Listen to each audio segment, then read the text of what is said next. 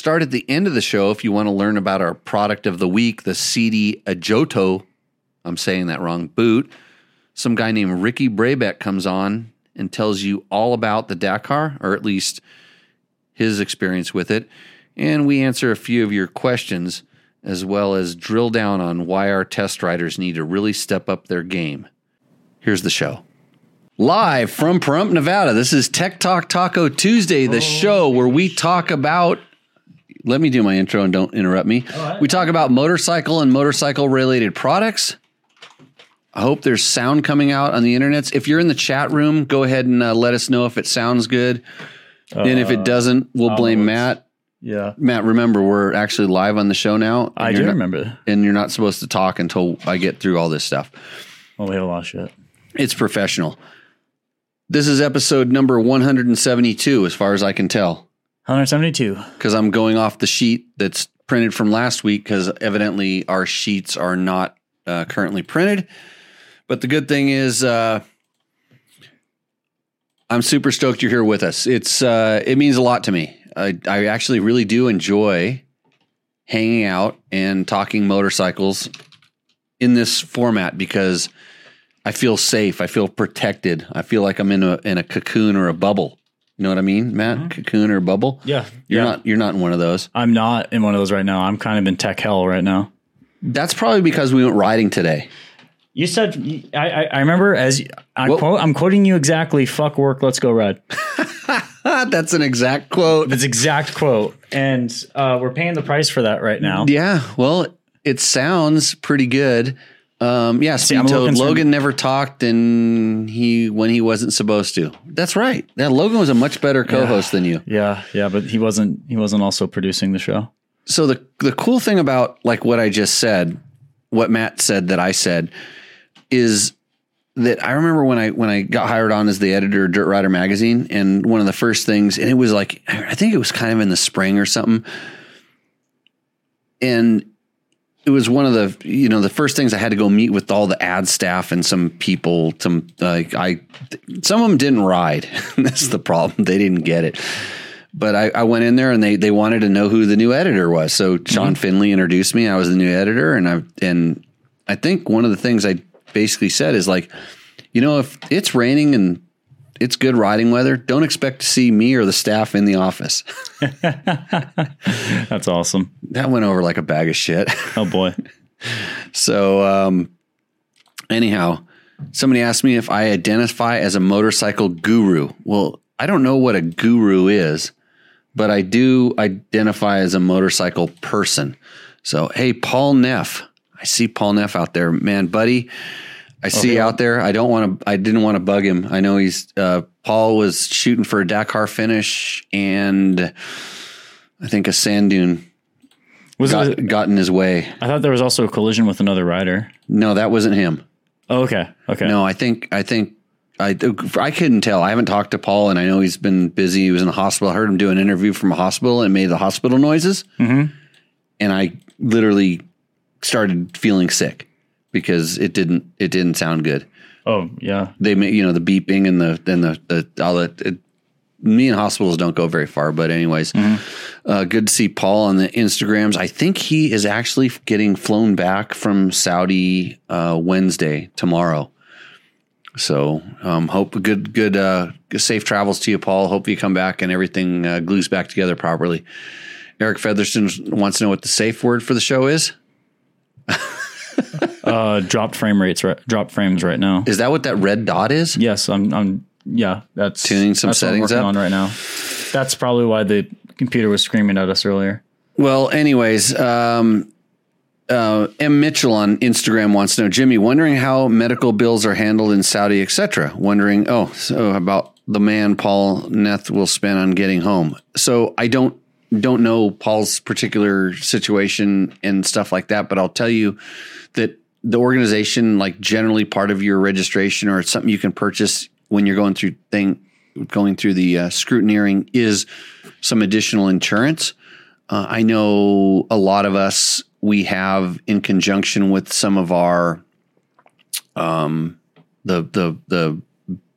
trackers, through these things like Mercier or MedJet, There's supplemental insurance that we carry to, if you are in a hospital or something, you can get transferred back. And it has a lot to do with how doctors rate you as far as needing to have this done and stuff. So there's those kind of insurance things. And I'm not sure on anybody's specific plans or how they have stuff set up, but those are just the different ways that you can do it. I know, a lot of times your medical insurance doesn't work in foreign countries. It's a hard time to find out, but we'll see. Like some of those supplemental problems. And Paul gave us a thumbs up and a thanks, guys, which is good. That's, as far as I'm concerned, that means he's healthy. Anytime I get a thumbs up, I think it's good. Yeah, that's good to hear, and can't wait to have him out here riding again. Exactly. It'll be, I'm sure he just wants to get home right now. Yeah, that sounds brutal. I in my Dakar folly experiences, like he went farther than I did my first year, so good on him for doing that. Mm-hmm. I just got the shits. I got diarrhea and almost died. Jesus, like dysentery? No, he just dehydrated. Mm-hmm. And it was just welcome to Africa. Here's our food. It doesn't agree with your stomach, and now you're gonna flow like a stream, which I did. I think I drank 7 liters of water the night before I almost died of dehydration. Oh wow! And so I ended up having to get out of there, and I wasn't in very good shape, but at least I was mobile, easy to move around and stuff for the most part. Other than I was just ridiculously dehydrated and trying to come back. So, there's different. They say the real Dakar begins when your Dakar ends. I don't know if it's the same as it is. It's different times, good times. So, anyhow, everybody enjoyed Paul's story and stuff like that. Carry a corn cob for diarrhea is the Mexican curse. Says, guess who? Oh, it's not Victor? Victor. So Victor's on our Facebook and your Instagram. He's probably got he's a Mexican dude. He's probably got 6 different devices because he's got to, see how the jobs are coming in from the different things and whatever. But good to see you, Victor. Good to see all of our locals, our regular guys. Mark Daniels, hasn't told me what kind of tequila he has tonight, but I might have some. And says, Mark Daniels says, AMX will cover medical emergency and airlift from Mexico and Central America. Right. I think it's different in different countries and stuff like that. So yeah, we're skipping some audios and videos, Matt. Our internet is not happy with us right now. So if this show is horrible for you right now, just hang up the phone and then listen to it in a podcast or something. I don't know. I'm going to, Victor says his phones are all stolen, by the way. Oh boy. No, he's not. Hey, we're going to hang up on all you Instagram people, because I need to use this phone right now to get Tyler on our line. But, you can check us out on our Facebooks and our YouTubes, all those things like that. But before that, you have to listen to my sponsor reads. Tech Talk is not possible without the support and help of Yamaha, Takamoto, Scott Sports, Climb, DDC, Trail Tech, Fast Company, maker of the Flex handlebars, Seat Concepts, Bulletproof Designs, and Double Take mirrors. Those companies are supporting the sport that you love. And so when you're making a buying decision, think about them, because they help not only me, but they can help you too, because they make good products or they wouldn't be on the show. So we will see you out in the trail. Everybody on the Instagrams, bye, you're not live anymore. There we go. And so, Matt, do you have this problem fixed? To be determined. I did the thing that should help it. So we'll see. This little green box that kind of tells me how we're doing. It's now been green for a minute. It was not green for more than a minute before. And Mr. Ricky Brayback has entered into our Zoom meeting room. Okay. Oh, wow. Because he doesn't know what time it is where he lives. Yeah. I told him, I think 9 o'clock your time. He's confused. Should we just let him in? Yeah, let's let him in. Okay. Bring him into the show. And I'm gonna call. Here, we got to give me that plug, the blue line, and then I'm gonna call the other donkey that we're gonna get on this show. Right. Let's see how this works. Let me turn the phone ringer off here, like that. And this is a great show. Yeah, we'll see. So Ricky's joined, but his face cam's off, so maybe he's just joining so he can... he just has it lit up? He just has it. Well, when he pops up, we'll know here. So I think I'm calling Tyler right now. So Tyler is one of our test riders at... I'm going to call him like that. See if we have sound. Oh, there. What do you know? Hey, look, Matt, I can make things work. You wonder how I did this show before you were here, right? Mm-hmm. Went to a Mexican restaurant. Tyler, Jimmy Lewis, Tech Talk Taco Tuesday. You're live on the air. Awesome. There are thousands of people that are watching you right now, or listening to you, I guess. Which might be kind of strange because Matt has pretty much jacked up everything to do with our technical things on this show. Yeah. But we have a green light on the bottom corner, so we're feeling pretty happy. So yeah, and our dropped frames have not been nearly as bad. We've been much better. So I was watching. It wasn't too bad. It would skip every once in a while, but on YouTube it was all right. Oh, that's good. Well, how did it feel to watch Tech Talk Taco Tuesday? It was pretty good. That was my first time actually being on one live. I got to be honest, I don't think I've watched a full one though. That would be really hard to do. It's kind of horrible. It's a horrible show. I wouldn't say horrible. Oh, you've seen worse. I mean, I've been on worse. Oh, okay. Name two motorcycle related podcasts or shows that are worse than this. See, you can't do it. Yeah, I've just been on it and I knew I wasn't good on it. So I'm not going to say it's their fault. I'm going to say it's my fault. Oh, yeah, that's good. Then I'm going to run with you there, and we're going to just say if this show sucks, we have somebody to blame. Exactly. Good. Okay. Again, Tyler, welcome to the show. You have been a test rider for Dirt Bike Test for how long now? Probably 5 years, I want to say. Wow. So that's when you were like 10. No, I was like 15. I was 17, so maybe like 3 to 4 years. Okay. Ridden a lot of different dirt bikes, getting some experience. Yeah, just trying everything out there and seeing what's good and what's not. Has that helped you as a racer? It definitely has. Kind of being on my own program, I can kind of see what bikes I enjoy and what bikes I do not enjoy without spending, a lot of money on bikes to just go, oh, this bike sucks or this bike's good. So it definitely helps me out there and has brought a lot of opportunities and stuff, places to ride and things to ride. So a question I have for you, and I'm thinking back, when I was your age, and this is back when the wheels on the dirt bikes were made of stone. So I don't want you to hurt your brain thinking about this, but have you had anybody tell you that what you thought about the motorcycle was wrong? A lot of times. It's a common thing. And how do you react to this?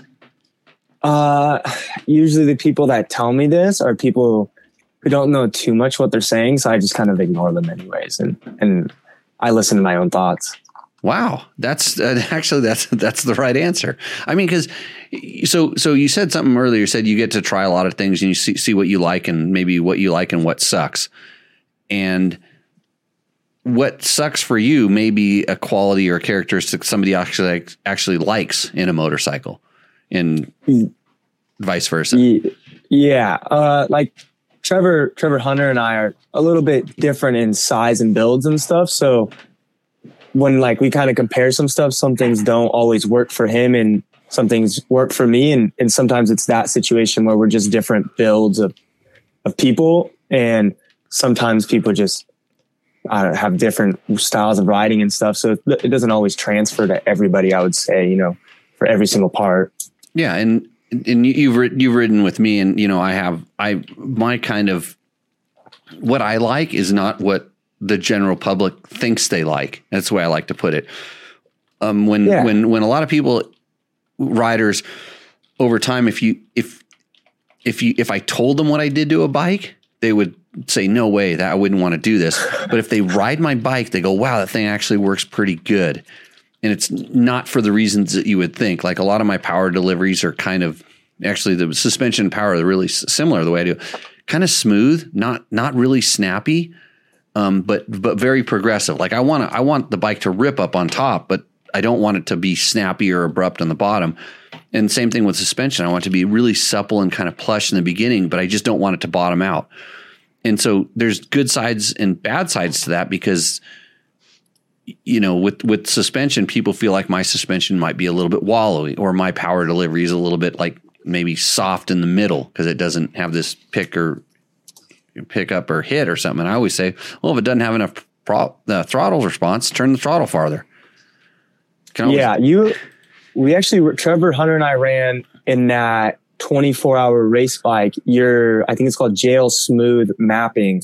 And I was honestly a big fan of that. You know, I'm more of a 250 guy, so maybe that's why I like the not so harsh hitting bottom end.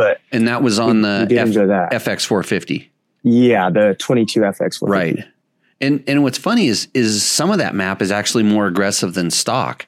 But I just, you know, in that mapping, I just tried to fill in some holes where Yamaha, I think, allowed it to vary a little bit, you know, so where it kind of picked up. And so if you were, I always call it parking lot racing or, you know, whatever, and you went and twisted the throttle, it would feel like, you would feel like, man, that thing has a lot of power and a lot of hit.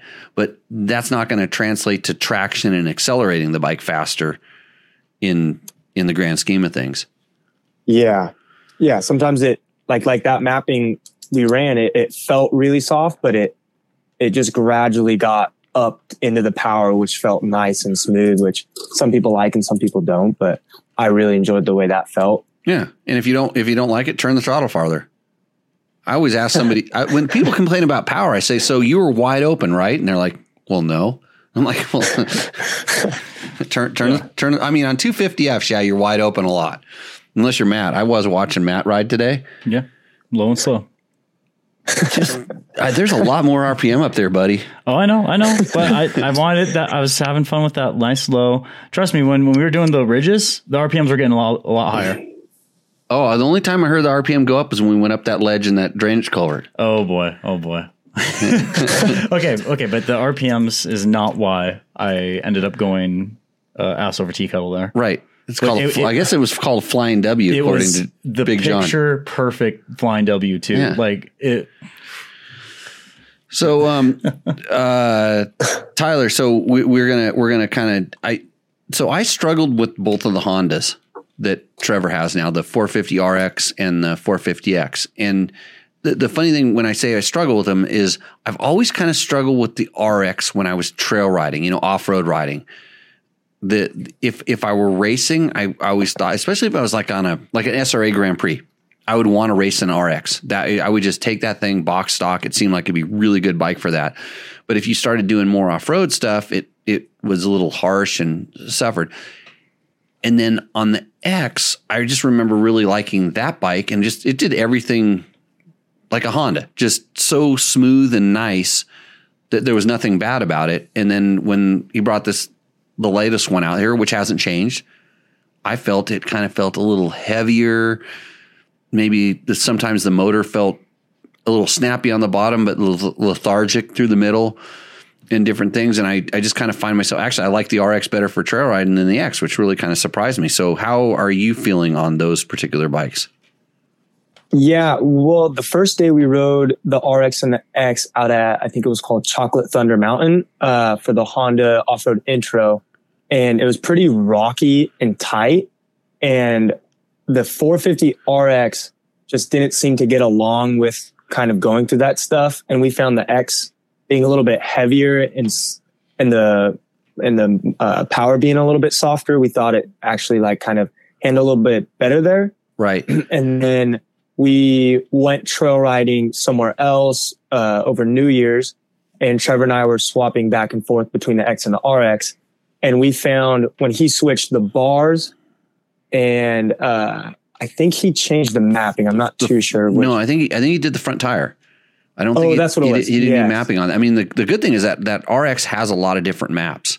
and you can play around with those. And both me and Trevor were like completely different ideas on where we liked which map we liked. He liked a lot of traction control. I hated the traction control.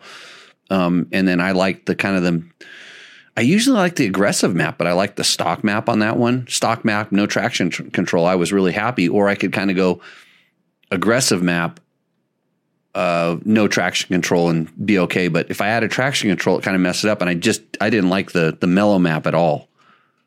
Yeah. I don't know. All the maps I feel like were good in different places for different things. Like if you're trying to ride a little bit harder, like you said in SRA, I felt like the map 3 was really good for that because it's really aggressive and hard. But like when I was saying, we were up at trail riding, the map 1, like you said, just the stock map seemed to be one of the better maps for just smooth riding for that kind of stuff on the RX. Yeah. And then the like you said, the in the tighter, rockier stuff, the weight of the X and the smooth power of the X really helped. Where I actually, but I'm heavier too, so I was kind of able to make that RX. I think my weight helped the RX work because we rode it in some heavy or rocky technical stuff, and it wasn't really that bad. Where the old one would have been horrible. Yeah, Trevor, I think, also added a Yoshimura assist pipe system on it because we needed a spark rester.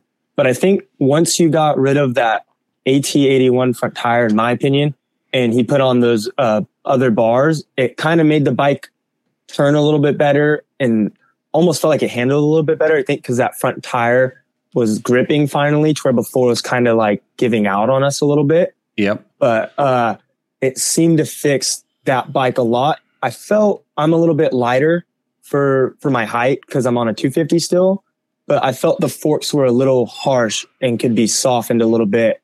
And with some clickers changes, it definitely got there. But I think for someone my weight and everything, I would have give the suspension to somebody to go do and everything. And I think it would handle really well. But didn't Trevor put stiffer? No, he didn't. No, the Yamaha's where he's putting the stiffer springs. This brings us to a question. We got a really good question on this stuff. You want me to bust this one out? Yeah. So we have a question here that you can help answer. Let me see. It was from Lee Graham, I believe. It was the one you forwarded me? Yep. Okay.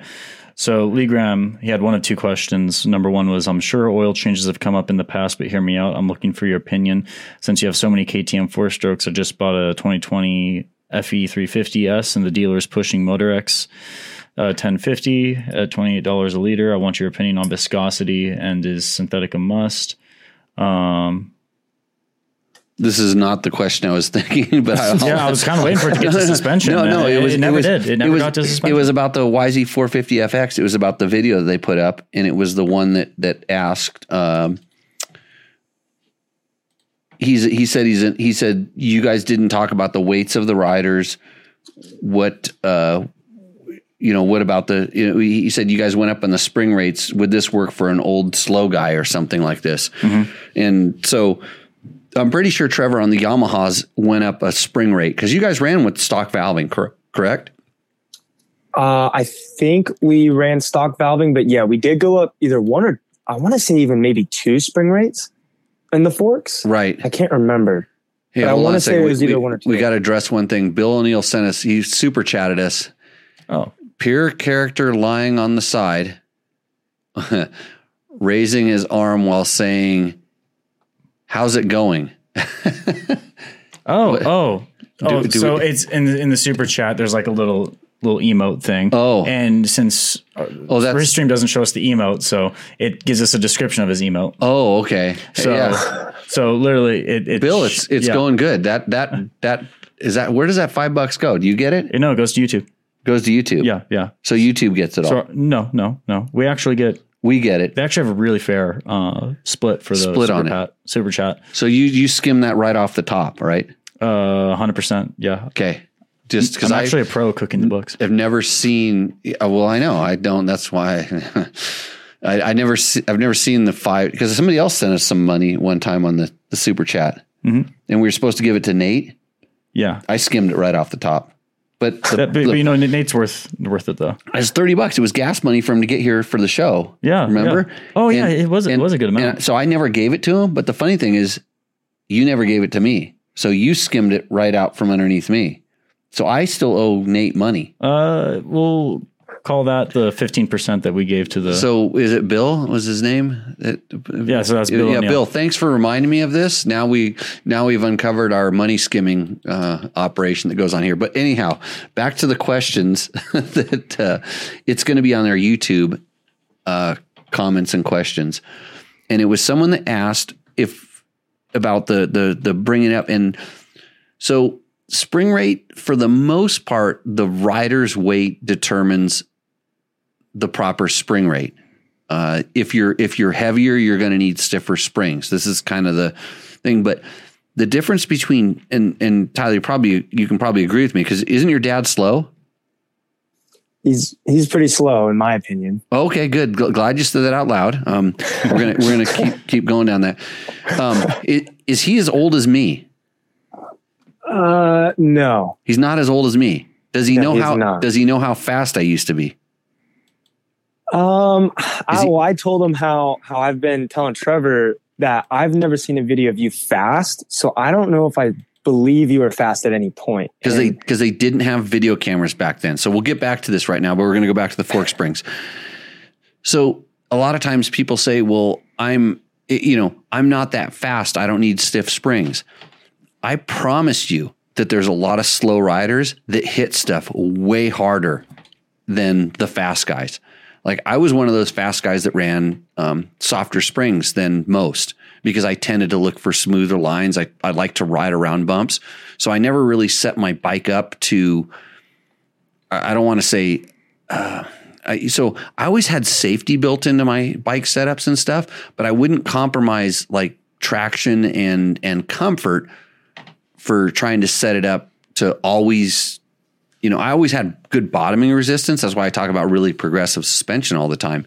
It had some bottoming resistance, but I wasn't going to just use it needlessly, if that makes any sense. So there's fast guys that run soft springs, and there's slow guys that need to run stiff springs because they hit every bump on the track, or I'm really bad at jumping. So I like to under jump everything and over jump everything as opposed to just downside stuff. So that's why I don't jump things anymore. I just stay with my soft springs and ride around, don't do the jumps. If it works, then it works. Yeah. Eric Featherstorm's apparently seen you, Jimmy, ride a BMW rally bike at Glen Helen. Yeah, I when I was racing rally, I used to take the rally bike. All the guys do this now. They take them to the tracks and you ride them around. Yeah. I was pioneering back in the day. Yeah. Allegedly. So his question is he wanted to know what the weights of the riders were. So you're probably with gear. You're what, 175, 180? Yeah, about with gear. I think all four of us were within like 5 pound. Well, so Trevor and I were a little bit on the heavier side. Without gear, we were both like 160, 165. And then the other two were 155. Okay. So we were close, but we weren't, identical weights, but we all were pretty similar on the suspension setups at the end, but we were all pretty close in weight. Right. And everybody was kind of happy with that suspension overall. Yeah. I mean, Trevor and I both said that was probably one of the best bikes we've ever ridden. The suspension was amazing on that bike, or handling bike. At least it was one of the best. But I think the other two definitely enjoyed it a lot. I think it was a little stiff for those two though. And it could have either been their weight or their different riding styles, but I'm not too sure. And the other two guys were also 250 guys as well. Yes. Yeah. And just the difference between a 250 and a 450, the 450 with that inertia and that crank inertia and the weight, it, bottoms, it literally, it doesn't, I'm just going to say bottoms. It just adds a heavier, sometimes like the weight adds a plushness to it. But if you're light, you think about it, if you're a light rider on a bike that's sprung a little bit stiffer, all that weight, you feel it. It ends up transferring through the chassis up into the handlebars. And so it gives you that kind of sensation that works out. Yeah, you definitely do feel the weight differences between the 250 and the 450. Right. So, okay. So that was the one question we answered it without having it actually on the sheet. Yeah, it make it on the sheet because when you said you sent me one, I thought it was a different one that you had sent me. This is what I have to deal with all the time. So in Trevor's like probably the worst, you know. I mean, he won't ever call into the show. He's scared. Yeah, scared.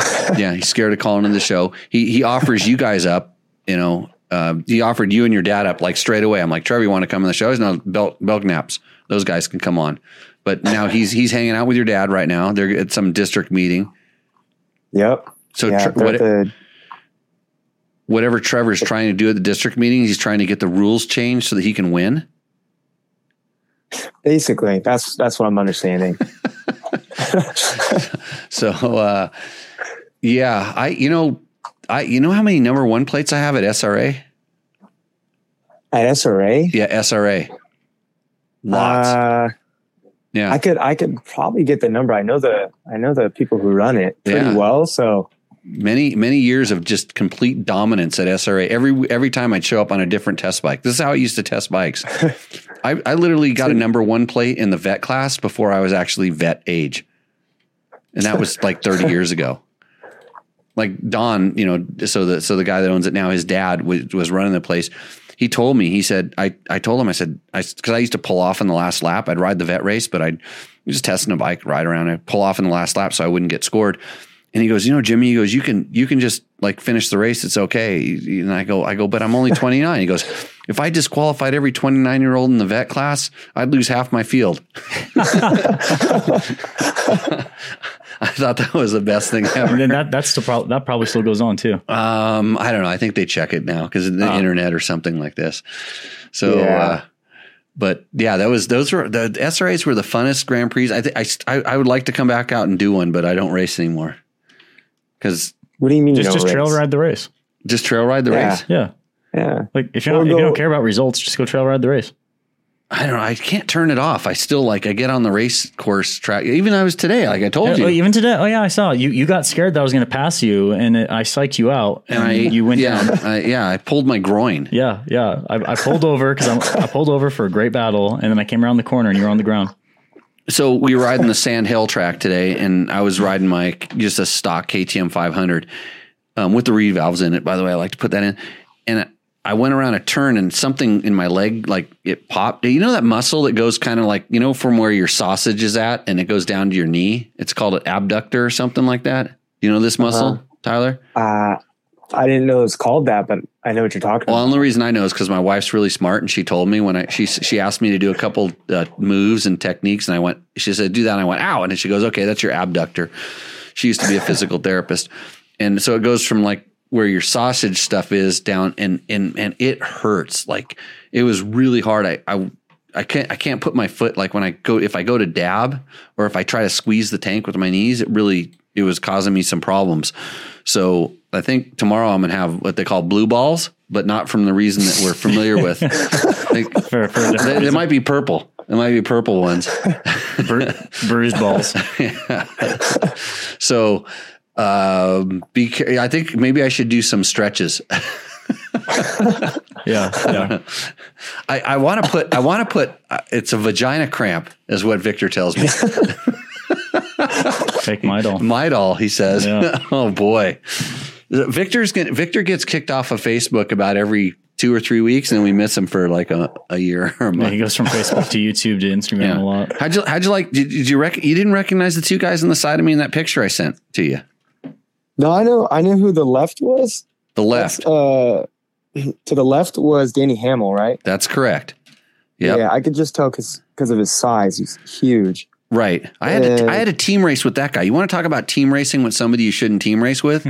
Like, you know, you're talking about those little wimps on your team that can't handle the bike that you've got set up. That was me. And like we in any change I made to the bike made Danny go 10 miles an hour slower.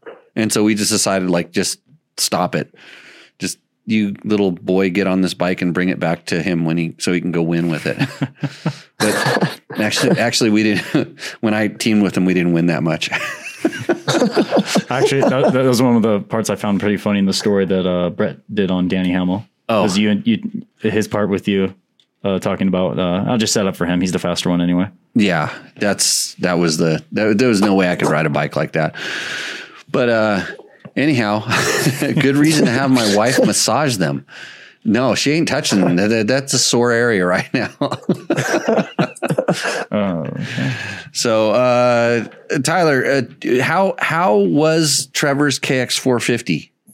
You rode it probably before he raced it? Yeah, I thankfully got to ride it before its destruction. No, it's still fine, I think. But we rode it at Glen Helen one afternoon, and it was really good. I think at that point he had a TCS do the suspension on it, and then it had a ECU Flash by Precision Concepts, and then I think he had just some Pro Taper bars on it. I'm not too sure what bend, and that bike handled really amazing. It was probably that and that, like I was saying with that 450 FX, Yamaha 450 FX, we raced at 24 hour. Those are probably two of the best handling bikes I've ever ridden in my life. And the Cowie just had a little bit calmer of a map, which I liked, being a little bit smaller and stuff and used to 250s. So the bottom end hit a little bit smaller, and it was a really good bike. Yeah. The KX motors are always really, really potent. I mean, Kawasaki has no problem making power. And it's kind of, I always say the Yamaha seems like the Yamaha's more of a bottom end, mid-range focused motor. And then the Cowie is mid-range and top focused motor. Yeah. And whatever they're, that's, and it's funny is like when I mess with the map on the Yamaha, and I haven't done, I haven't played with the newest Yamaha yet, but I'm always trying to kind of simulate that Kawasaki bottom end, pull feel. I call it like flat torque. It just has a lot of torque without a lot of horsepower, if that makes any sense to you. Kind of. Yeah, you just want it to pull. It's the kind of thing that you can rev it and it's not too aggressive, but you can also click it a gear high and it just tugs. And kind of get you where you need to go. Yeah, no, absolutely. It had really good revving, like you were kind of saying. I think from what I'm understanding, you're saying it like when you rev a 450, a lot of times it just feels scary because like the bike almost feels like it's about to fall apart, and you get a little scared. But that bike, it allowed you to rev it pretty high, and I never felt like it was getting too tensed up or anything weird like that. Well, I think what you're feeling is when you talk about it, like it was feeling, too much, is 450s make it so much power. A lot of times when you're revving up like that, it's spinning. And so it's not, the motor's kind of like getting traction, releasing, and it's kind of becoming free and it spins. And so it's not like a 250 where the 250s, it kind of hooks up and it's pulling. Like it's not breaking the ground out from underneath it. So but the 450s kind of tend to, they'll spin up a little bit quick. And if you're not careful with it, you're essentially going slower. You wonder why some guys on 250s can ride around guys on 450s. It's because the guy in the 450, he's got the throttle wide open, but he's throwing dirt, not moving forward. Yeah. So, yeah, absolutely. So C. Bosch says, "Welp, we've run the gamut of topics now." Yeah. I think we've already. Well, groin injuries. Yeah, back injuries. So, anyhow, well, Tyler, thanks for coming on. Are you? So you're still not convinced that I used to race motorcycles? No, I've heard a lot of stories. I haven't seen any videos. I looked for, Trevor said you had an Erzberg prologue win. Couldn't find anything on that. Fastest guy up. You search it like BMW, Erzberg, Jimmy Lewis. You'll find it. I was the fastest guy ever up that road. And then they managed to change the rules to make it so that I wasn't the fastest guy because I was an American. I'm just gonna, and I was on a BMW because like if you're not Austrian and you're not on a KTM, you're fighting an uphill battle at Erzberg. So my bike blew up on the second run. All I had to do was, there's no way the second run was ever going to be anywhere near the first run because it was not smooth. And it was like, there's like braking bumps and, hoops and stuff. 1,000 guys go up this road, but you have two shots at it. In the first run, I nailed it. And after that, yeah, my bike blew up on the second run going up because it was a pretty highly tuned bike. It was meant to go really, really stinking fast, like 140 horsepower. So, jeez, yeah, a lot. It was a lot of power. It was a really fast motorcycle, but we knew it wasn't going to last very long, and it didn't. So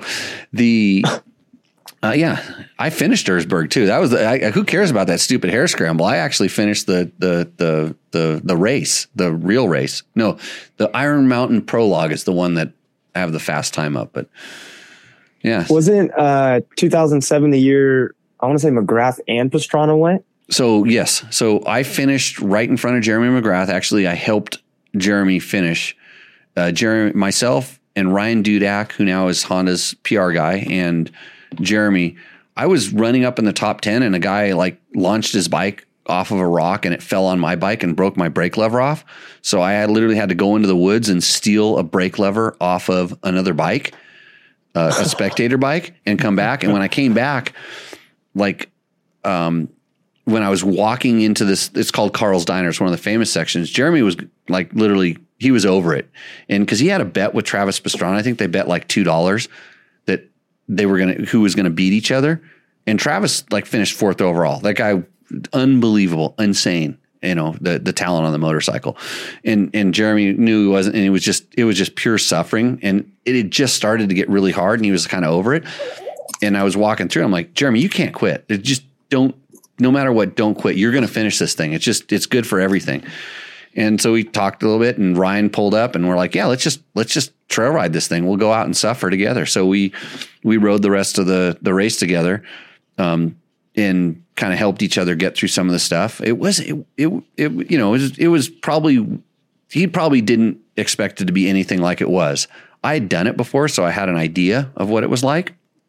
And we got to the finish line, where we got right before the finish line, and we stopped, and I said, okay, now we race. And so we lined up like 3 o'clock across, like a motocross start, and raced into the tractor tire section right before the finish. And I beat him. Nice. See, why don't you say that more? You could say you beat the king. Well, I have 7 Supercross championships too. You don't know this. Oh, the pit bike ones? World Backyard Supercross Championship. So me and Jeremy were 7-time Supercross champions. So. You actually had like real motocross guys in those too, right? I beat Ryan Hughes, Lance Schmale. Who else came there? Jimmy Hawley, Johnny Mero wouldn't race. He's chicken. There was a lot of guys. This is back in the day.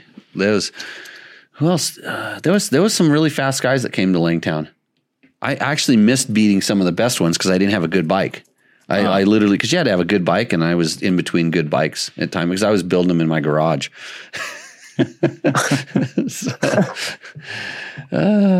Anyhow, so do you have any questions that we can answer for you tonight on Tech Talk Taco Tuesday, Tyler? I mean, is there any video proof at all of you riding, or, I could see results, but I just want to see you ride. Not current time. Apparently Langtown videos. I was going to say, there's apparently some VHS tapes that are floating around somewhere that Jimmy claims is what inspired the Crusty Dirt guys. Yeah, we were doing Crusty Demons of Dirt before it was a thing. I have video.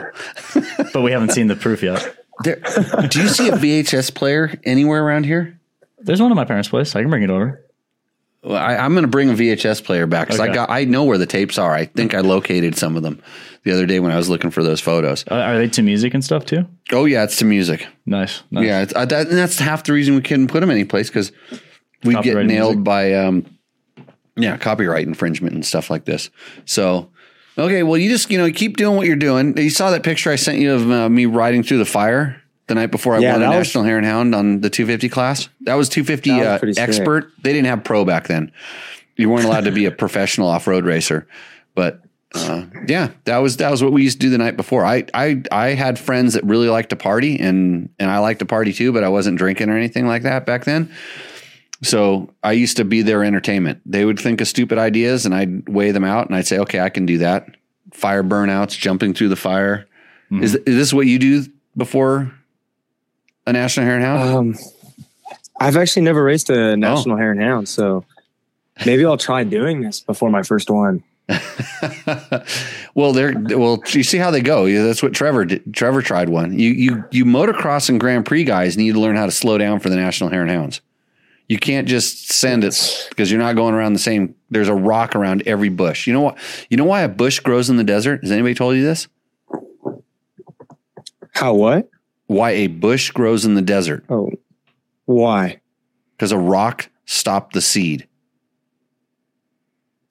So every place there's a bush growing, there's a rock behind it. And I believe that. I see Grand Prix guys and motocross guys like just riding through bushes, and sometimes it's a little teeny tiny rock, but every once in a while it's a Trevor sized rock. Trevor finds these things, donkeys, rocks. Oh yeah. His donkey video is doing pretty. The one he sent me. Donkey video. Matt commented on Trevor's donkey video. Yeah. I have another one coming out Friday. I might need to change what I said in it, but we'll do some editing. Okay. So, anyways, well, thanks for coming on, Tyler. I appreciate it. Thank you for having me. We will, when you have more bikes to test, we'll have to call you because I hardly test them anymore. I just sit around and tell you kids what to do. Right. Right. Sign us up for shows. In between telling you how fast I used to be. Did he hang up on himself? My phone died. He's gone. No, he's still here. No, I'm still here. You guys kind of broke up right there. Oh, my phone might have died or getting close to it. But anyways, we can hear each other. Tell all your friends, get all your friends to subscribe. Make them listen to this podcast. Just tell them they might actually learn something, which is kind of strange these days because nobody wants to learn anything. But if they're having problems with their bike, like their bike isn't set up right or something's wrong with it or something, I dare them to call in. We have the Seat Concepts hot seat hotline that they can call into. And they, when they're struggling and their dad's telling them they need to put this part on or they want to buy this part and their dad says they can't have enough money to buy that and all this stuff. And I'll just cut straight to the chase. I'll give them the hard answers that they need to hear. I'll make sure for any bike trouble any of my friends have, I'll send them exactly where to go. Tuesday night, 7 p.m. live. This is where I want them. I don't want all this barrage of emails or anything like that. I just want to deal. I schedule out 2 weeks of my 2 hours of my week to dedicate to you donkeys to help you be better motorcycle riders. All right. I'll make sure. Okay. Advice from the best. Okay. Yeah. Sounds good. Good to talk to you, Trevor. Thanks for coming on. Or Trevor. Tyler. Hey, I can't remember names, by the way. So we'll help you see out here in Prump sometime, man. Yeah. Oh, you got to come out and ride out here. I'll show you how fast I am. All right. Like you can watch. I'm ridden with you. Was I doing okay? Honestly, yeah. We're at Kauai and you weren't doing too bad. For an old, you're going to say for what? For a what? For an old guy. Okay, old guy. There we go. Yep. Act like a kid, but ride like an old dude. So, okay, we're hanging up on you. Good to talk to you. We'll see you in the future. All right. Okay, right, bye. All right, see you guys. Okay. So we are going to come back in the very near future, but we wouldn't be possible to come back without Yamaha Takomoto, Scott Sports, Climb. Did you see all the Climb stuff I had on today, Matt? Yeah. Did you see how comfortable I was? You were very comfortable. How easy it was to unlayer. Yeah. I was wearing that 1.0 base layer stuff, which is made it so that we could ride in 40-degree weather. Mm-hmm. And then I started banging out the hot laps. Yeah. And then you started stripping off. I just took my jacket off. Yeah. I didn't have to take my base layers off because that stuff wicks. Mm-hmm. I sweat like a pig, and I have a pulled muscle like a pig too. Yeah. But man, I was super comfortable today, and I loaned you some what? Some Climb gear as well. Windstopper gloves. Yeah, Windstopper gloves. Inversion gloves. So when it's cold, because it was really cold, just transporting out to the track zone. Made it super nice. So Climb makes some super awesome stuff. They definitely know their winter weather stuff. They make snowmobile stuff. Yeah, snow machine stuff. Didn't they start with snowmobile stuff and then came into motorcycles? That's where they started. So they're really good at weatherproofing and all this. So if you're looking for long lasting gear that makes you comfortable, they have it. If you are curious about what they are, let us know. We can answer all those kinds of questions. Of course, there's Seat Concepts. The hotline, we're working on getting the hotline back up and running. Oh, I mean, it works, but for some reason it doesn't work for all the mics. It works, but it doesn't work. That's the kind of answer that I like to have. Mm-hmm. You know, an answer that you're kind of like complimenting the question, but then you're just shutting it down. Yeah, yeah. That's like answering a question with a question. Well, yes, but actually no is essentially what I just said. Perfect. Bulletproof designs and double take mirrors. If you're looking for a double take mirror discount code, let me know. Might have a code for you. So, Matt, you want to take a break? Yeah, we'll take a break, and hopefully when we come back, Hey, the internet will be a little bit better. We have a really special guest for Rooster Endo. Mm-hmm. Guy is a legend. Guy's in office chair right now. He's an office chair, but he'll be back. We'll check on him. Okay. What's up, Moto Buddies? Mike here from Taco Moto Co. What is the Taco Touch? It's the best service in the industry. Virtually 24/7 tech support via email or text, and it's like having a dirt bike doctor on call every day of the year, helping you fix your bike or recommend parts or setups for you. If you've ever received an order from us, you know that the Taco Touch extends to our fulfillment, and our orders come with the coolest stickers that you've ever had, buying parts from anybody before, and a handful of root beer barrel candies.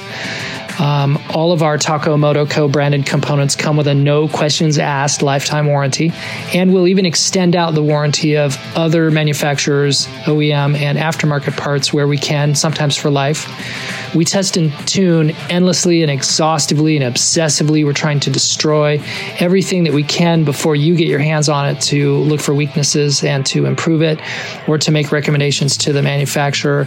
And if it's something that doesn't meet grade, then we don't offer it on the store. Everything that we carry is something that we have personally used, tested, and ridden and raced, and knows meets the high Taco Touch demanding standard. Go out and get some adventure. And we are back. Yeah, live from Pahrump. This is Tech Talk Taco Tuesday, and we have another special guest tonight calling in, zooming in. Ricky Brabec. How is it going? It could be going better, but it's going just fine for now. I know. Do I know how you feel? No, I don't know how you feel. Sometimes I like to say I know how you feel, but then I go, I haven't broke my neck. So good to see you again, man. I'm super bummed for you at Dakar. You can never say you weren't trying. Yeah, sucked, but we can go back again. Right. Yeah. That's the good thing. Pretty crazy year this year, right? Yeah, I mean, the times I got home, like trying not to really focus on the race, and it's really hard because I follow a bunch of people that are at the Dakar. But the times were really close, and at the end of the rally, I was like, damn, like I wish I was there, battling that close with the times. But for me, it's a little bit strange how the times were so close. But I don't know. I wasn't there to see why, but for some reason, I think, I don't know. Yeah, I'm there with you, because I'm not kidding. When you went out, I kind of I put a bummer on it. For sure. Yeah, no, I mean, I don't want to say I totally tuned out, but I didn't pay much. I wasn't up every night watching the stage times and things like this. But I was kind of just from afar, kind of like checking it, because I was really curious how that the bonus time was going to work out. Yeah, because it wasn't very well explained, at least to the public. I know you guys with your teams had a little bit of an understanding of it, but then we've always known, like with the strategy, which just blows me away. The strategy is to never win a stage. Yeah, and the strategy is just to kind of sit in that fifth place ish position, and which is hard to do. I mean, you can speak to it a lot more than I could, like, because you don't know where everybody's at, except you kind of get an idea when you get to the fueling, correct? Yeah. And then, but somebody could decide to pull a plug at the fueling and really haul ass, or somebody could back it off after the fueling and then kind of really upset that whole what you think is going on. Well, yeah, and if you're in the front, of the competition at refueling, like physically, it's hard to know how much time they made on you. So it's really, I mean, you can gauge them when they come into the refueling, but it's not like accurate where if you're behind, you know, if you're behind and all the competition is in front, then you can gauge the exact time that they leave. So it's tough for sure. But with the time that they give you back, you know, like the bonus time, it's strange because, okay, whatever, you get your 1 second, 1.5 second, or half second, but the whole Dakar was wet. So if you think about opening the dunes and you're gaining 3 minutes after opening 250 kilometers, the guy that's starting in like 8th or 10th or 11th or 20th, those motherfuckers aren't even looking at the road book for 30 minutes at a time.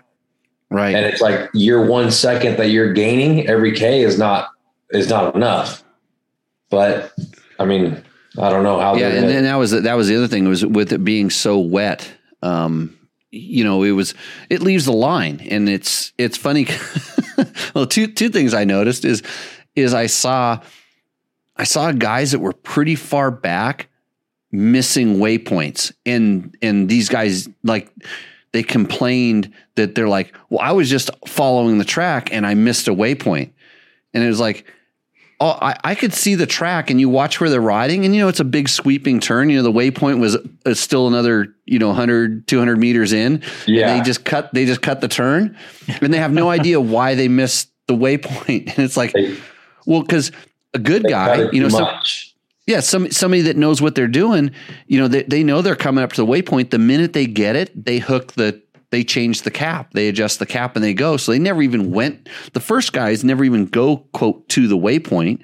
They get it. And then everybody's just like hauling ass. And you see the guy that got it, and he's kind of going the other direction. You just kind of cut to him. And all of a sudden you're 4 or 5 kilometers away, and you're like, do you want to skip the waypoint, or did you miss a waypoint? Like, what did I do? I was on tracks. No, you were X amount. This is why navigation is important for everybody.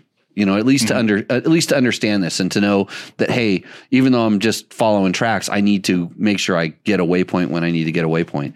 Yeah. So, yeah, it's and I think there was, you know, I think everybody but Kevin would probably say they could look back on their rally, and if they were just a little bit better at navigation, they probably would have won. Top 5 guys. Well, Toby and Skylar didn't even win a stage. Yeah. So, I mean, it's crazy because I don't know. I don't know what Toby's doing, but we all know that he can pull the plug and put the hammer down at any given time of the day. But I mean, as far as Skylar, I don't know. I was never even close enough to Skylar. I mean, the only 3 days I was there, I was like either way ahead of him or like way behind him, you know, like I was on the other end of where his group was. But I don't know, like, how do you judge to be 3rd to 5th place every day? You know, it's hard. So yeah, I don't know if you just like, if you get lucky and that's like, your speed is like the perfect speed to not win, but to not lose. Cause like the first day when I won the special, I swear didn't want to. No, I didn't. I was gauging Pablo, and I was like, perfect. Pablo beat me. So now I'm like going to be behind Pablo, and, you know, I know Daniel's coming, you know, and at the end of the day, whatever, they got penalties and I ended up winning. But the whole first day, I swear to you, I was riding probably 60%. I was waiting for Sam to catch me because he only started a minute behind me. So I was like, I'm just going to cruise and wait for Sam to catch me. And then every time I made like a 90-degree turn, I saw nothing behind me. And I was like, okay, well, that's strange because I started, you know, in the 20s with Sam and Toby and Matthias. Like we were all 3 minutes apart. And no one caught me. And I was like, dude, I don't know what's going on. I'm not riding hard. I'm not riding slow. I'm just like a good trail pace. And I was like, once they catch me, I'll just latch onto them and then ride with them, so that way I'm in the group. Okay, so let's just clarify trail pace, Ricky. Yeah. Trail pace. Yeah, trail pace, right? Okay. So yeah. But anyways. But a fast trail pace. Yeah, you're safe. Just safe riding. I wasn't using any energy, nothing. Yeah. But I don't, yeah. And then whatever, I won. And then I'm like, fuck, I'm bummed. But this is the way you were riding is the way that we all dream of riding. We would all like to dream of riding like that. Mm-hmm. Yeah, I want a trail ride at that pace. Yeah. Yeah. Oh, I don't want you to do it on my bike because it'll blow up. So and it's funny because Skylar was kind of just saying, I heard in his interviews and stuff, he's like, I'm not going with all this strategy. I'm not overthinking. I'm just going to go out and ride and have fun, was sort of where he was doing it. And in the end, that may have cost him. But you look at the Husky guys, as far as strategy goes, they had those guys on a really good strategy. They had one guy winning one guy one day, one guy winning the next day. And they were set to however those last couple days may have played out, except the times are way too close. And in my day, there was always like that day 3 or 4 where there was a few guys that knew what they were doing, would pull the trigger, and they would try to make that 7, 8, 10 minutes that they needed to get a gap on everybody. And I've seen that kind of work before, but it doesn't seem like there's that anymore. I don't know. I'm confused. Yeah.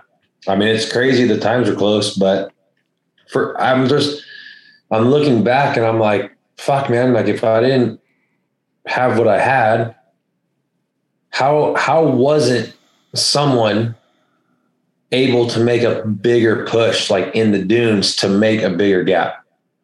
To catch in the dunes, you mean? No, like Toby, Skylar, and Kevin, how they all finished right by each other, but no one was like significantly faster on one day to make up 5 minutes. They were only making up a minute here, a minute and a half here, losing 30 seconds there. Like it was very small. Yeah. So how wasn't the one guy starting in the back? I know for sure on day 2, when I was opening, Kevin caught me and he's like, hey, you want to switch off? Like it was a 447 kilometer day. And he's like, hey, you want to switch off and we could take turns navigating and like work together. And I said, dude, yeah, that's awesome. Yeah. Gives me less chance to make a mistake. And yeah, he opens for a little bit and then we go through the rocks and we're in this like 2-track rocky area for like 70 Ks, just like enduro style, just like quick corners like this, just all in the river. And Kevin just lets me by and I'm like, okay, like whatever, I guess it's my turn. So I open and then I put some time on Kevin and then we get to another refueling and I'm like, hey, I just opened up like 150 Ks, dude. I thought you were going to help me. And he's like, hey, I'm tired. You can open faster than me right now. I'm tired. I use all my energy already. And I said, fuck, man, like it's only day 2, but I don't know if just the bike is difficult to ride right now or what, but normally like in the dunes, Toby or Kevin would put a big show and make a lot of time. Yeah. And I mean, to talk about, I know for sure, Kevin, can you talk about just unplug and go? Yeah.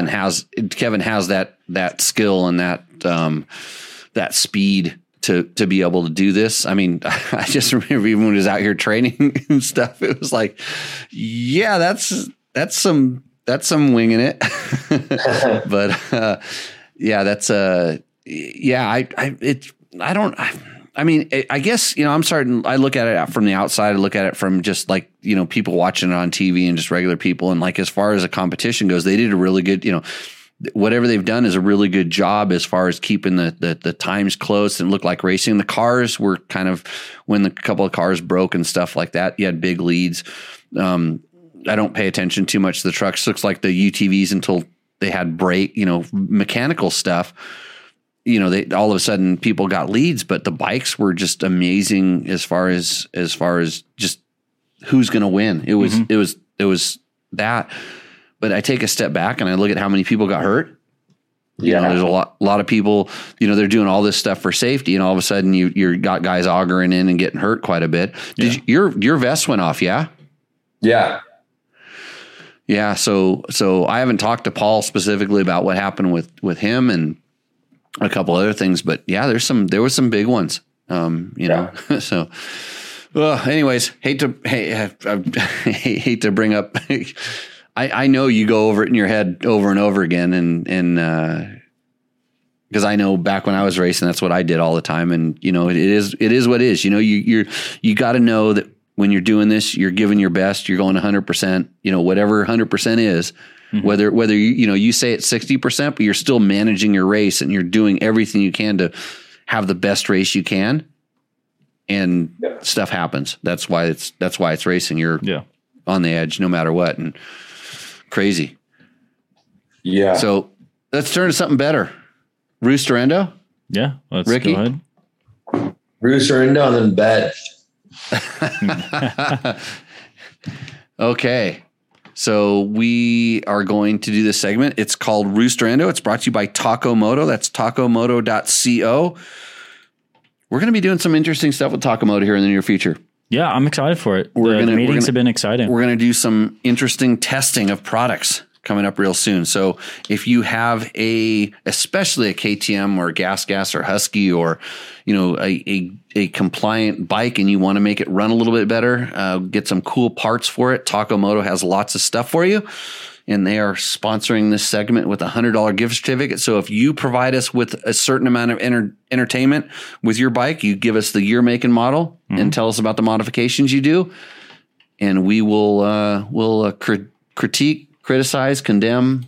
I don't know. What else do we do? Praise? We do a little bit of praise. A little bit of applause every now and then, depending on how good the submission is. Ricky, you're only voting for Hondas tonight, right? No, I'm checking out the bikes right now. Oh, you got an email going. Yeah. I like rock hardwood. Rock hardwood. Well, let's start with that one then. Oh, really? Yeah, we'll start with that one. Okay. So this one is from Rock Hardwood. Let me see here. Oh, of course it does that there. Yeah, Matt is not really that good at the technical things. He prides himself as the producer of this show, but I think it's the mostly messed up of this show. All right. Oh, look at that thing. That's a beast. So this is from Rock Hardwood, 2003 KTM 525 MXC. This bike is so badass and illegal that KTM had to stop making it. It was too gnarly of a bike for regular pussies, and KTM decided to just make a 500. This bike is geared to go well over 100 miles per hour, and it does it easily as it has a big tank, so you can go 100 miles for an hour for a long time. It has a tall seat on it because Little Shrimp shouldn't ride a bike this powerful. About the only necessary modifications is a Trail Tech kickstand, so you can park it wherever you stop, and everybody stands around in awe of its arm yanking, ditch digging, bomb run slaying, groin pulling machine.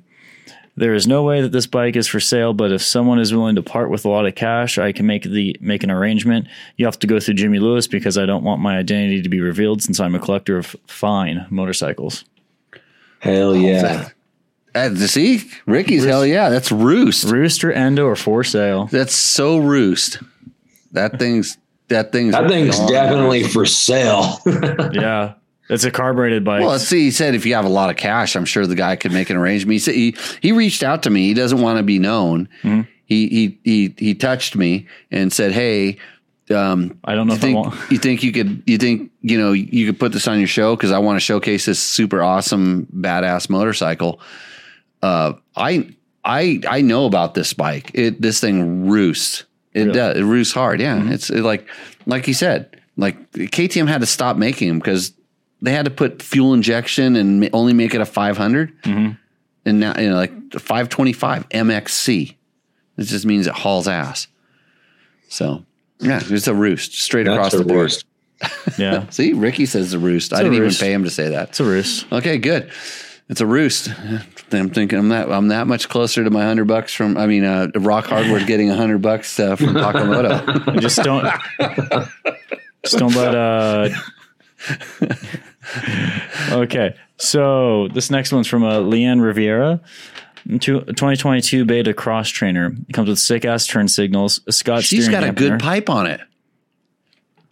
Oh, she has the regular the Beta 300. Oh, she better put that on the list. Yeah. Okay, keep going. Scott steering dampener, Enduro Engineering handguards, FMF fatty pipe, carbureted, rejetted, slightly richer on the needle and pilot jet, Beta factory suspension services, rear shock and 48 millimeter forks, lowered 1 inch in valve for 5.4 135 pounds ladies B class. Pro Grip pipe guard, AXP skid plate and radiator guards, Maxxis Desert IT tires, Moose inserts. What started out as a $10,000 play bike is now worth over $15,000, and still the suspension doesn't work as good as my 17 Husky FE250. But at least it's light, and now with the FMF pipe, it runs like a proper 300. Cheers from Canada/Arizona. Right. So I was going to say that looks like Arizona. Mm-hmm. So what? Talk about the suspension a little bit more. What did she say? Beta factory suspension services for the rear shock and the 48 millimeter forks. Lowered an inch. And and valved. The bike is already low to begin with. And so lowering it more. She's probably right in the step of the stroke. Right. So it's that bike is already low to begin with, and the suspension is actually kind of soft. But if you're riding aggressively, especially if you were on a Husky 350 or something, you're getting that more stroke and all this stuff. Mm-hmm. Man, I would try to get it. What did she give her height? A 5'4". 5'4". I don't think you would need to lower that bike for 5'4". We've had 5'4" people ride the Beta Cross Trainer. I wouldn't lower it. I think that's the root of your problem. I would take it back up for sure. Yeah, get as much. I mean, the lower you go with motorcycles, the lower the stroke and stuff like that. I mean, there's a point where it's too much. Too much, it adds wallow. But when you start lowering a stock bike, especially a bike that's already low to begin with, that could be some of the problems with the suspension, because the X-Trainer is actually, it's not. It's if you're using it what it's designed for, like kind of just trail riding, not racing, but trail riding, it's actually pretty good. Yeah, I remember liking it. But it will bottom. It will go through the stroke. And if you lower it even more, like what Ricky's talking about, you get in this point where in order to be stiff enough, you're gonna be packing into the middle of the stroke, and then it'll still bottom. Yeah. So an inch is pretty significant. On a bike that small, for sure. Yeah. That's a good roost. Those are good bikes. I love that bike. Yeah. I like that. I wanted to hear more about how it ran with the pipe. We need to put a pipe on either Erica's bike or Bob's bike. Mm-hmm. I have a pipe. I have a Pro Circuit one that was from a Beta 300 that I want to throw on to thing that, and Dave Black is calling out somebody based on, thinks they're selling a rental bike from like my off-road riding school. It's crazy. Would never. There's no way you could rent out a bike with that much power to a regular person. Yeah. You almost have to have a pro license to ride a KTM 525. Oh, I think I've ridden that bike. Does that make me pro? You've not ridden that bike. I've ridden that bike when you first got that bike. We took it for a trail ride, and we had to ride back in the thunderstorm. Back in the days. Yeah. Yeah, back in high school days. Yeah, you probably ridden that bike. Yeah. The slowest pro in the Pahrump region. Ricky, what do you say? Is a bike roost or endo? I mean, it looks like a proper enduro trail bike, so I probably would roost it. Yeah, roost. I'm going through. She's from Arizona too. Canada / neighbors. In Canada. Yeah. Well, actually, if she was from Canada, she would be underground. Like the picture would be from a cave. Mm-hmm. Okay, so I think Ricky and Jimmy, I think you'll like this next one too. This bike's also for sale. Morrow. Yeah, and this one is selling the Baja setup. It's a setup Selling the Baja Setup 450X. It's a 2009 with only 20 hours on a rebuilt motor with TRX valves. Bought it back in 2018 for his first Baja trip and just wasn't prepared. So he built everything from the ground up, but neglected checking the valves, which he's claimed ran good until he opened it up. Ended up getting a tow into San Quentin Moto Shop. There's a lot of dude filled me out of Mexican Chrome billet. Where's his mod list? The filed me a shim out of Mexican Chrome billet. Yeah. What is Mexican Chrome billet? I don't know. I'm trying to find his actual mod list here. This is just a story. I paid the guy handsomely and was able to limp it back to Tecate. The next year I bolt proofed the thing and it was in the and put in the stainless valves. This time I broke it in and made sure the valves were within spec. Ran flawlessly. It rips. I've switched to a fuel injected Husky and don't ride it anymore, but it's still legit.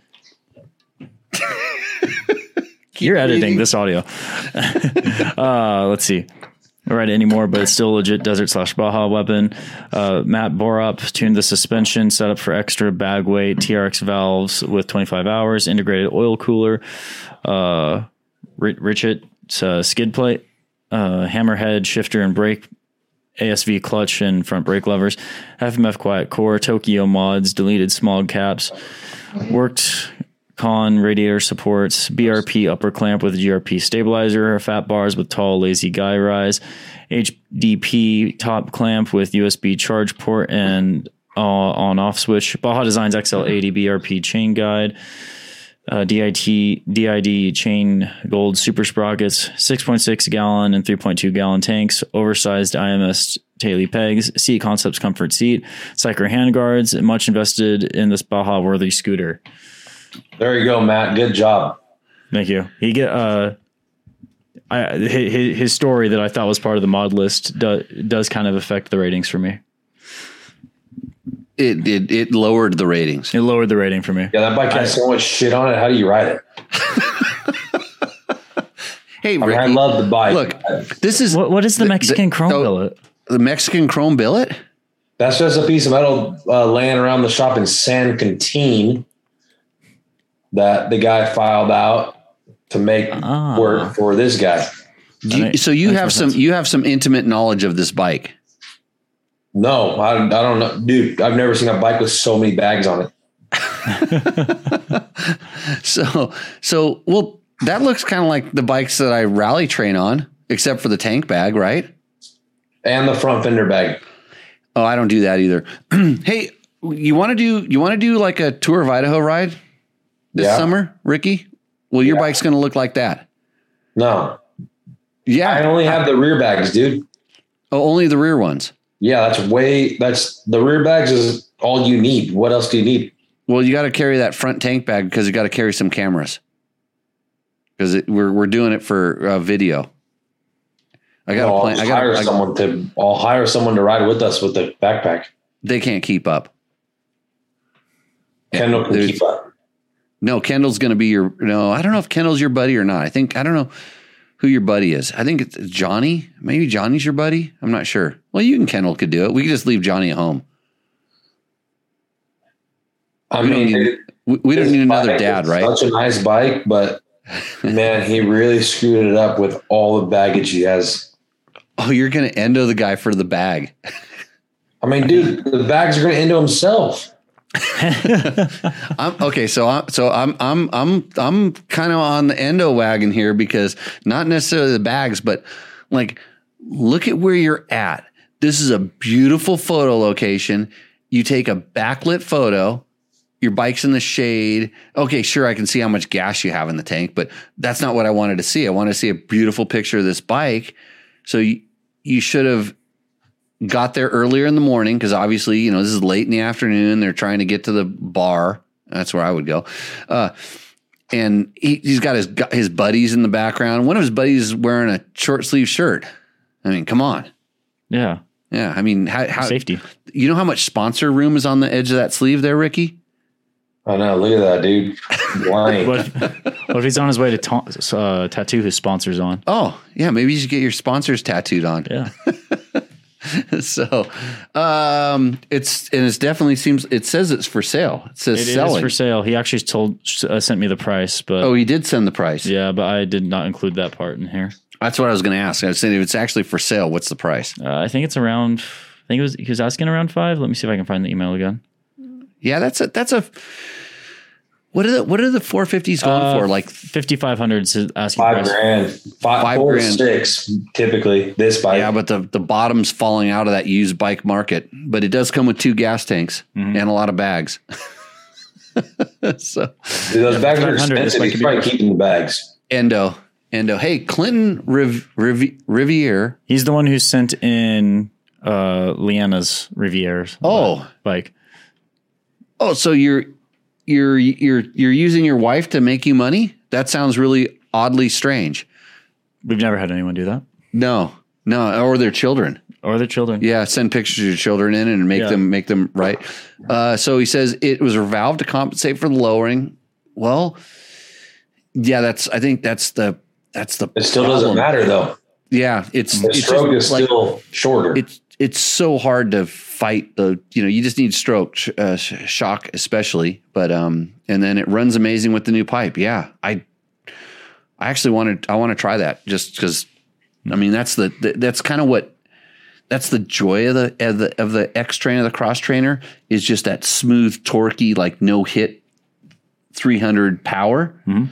But if you could just make it a little bit more lively, just a little bit, I want to try it. Yeah. So, maybe we need to talk to do you think the Beta guys would know how to revalve it? Maybe they don't. I don't know. So, what do we got coming up here? All right. So this is from Tyler Belkamp. He needs to tell me how to pronounce his last name. 2022 YZ250 FX. Put Renthal 996 bars that he cut the crossbar off to give more flex. They have a company. There's this company called Fast Company that makes flex handlebars. Yeah. You might be aware of them. They're one of the sponsors of this show. So I know you want to put Renthals on there because you think you're going to win world championships like I have. But I run flex bars because as a world champion, I know what comfort is. And I'm not even, this is not a shtick. This is Jimmy being honest.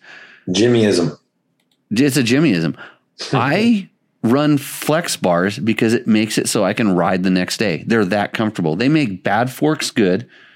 So I can have a fork that's a little harsh and rigid, and my flex bars do some of the work. It's kind of like tires. They work like suspension. Your tire works like suspension. The flex bars work, but they take that sharp hit out. So Tyler, just take it from, Take it from a pro. Multi-time ISD gold medalist, a guy who's finished on the Dakar podium. Ricky, you know what that feels like? Yeah. Yeah, Wait, I got the podium or the bars. No, the podium. Yeah, I got the small step on the podium. It Doesn't matter. You still got up there. Whew, let me tell you. But I got these ISD gold medals. Yeah, got some of those. I'm a well-rounded person, so trust me, Tyler. The Fast Company Flex handlebars may be the next step for your success. Okay, so let's go back to that bike. Okay. By the way, I have to admit that was an ad read that I made up myself right now. Yeah. So if you want to sponsor this show and you got a good product and Jimmy can get behind it, I'll pump it all day long. Nice. Hey, Jimmy. Yes. Wait till you see the next one on this bike.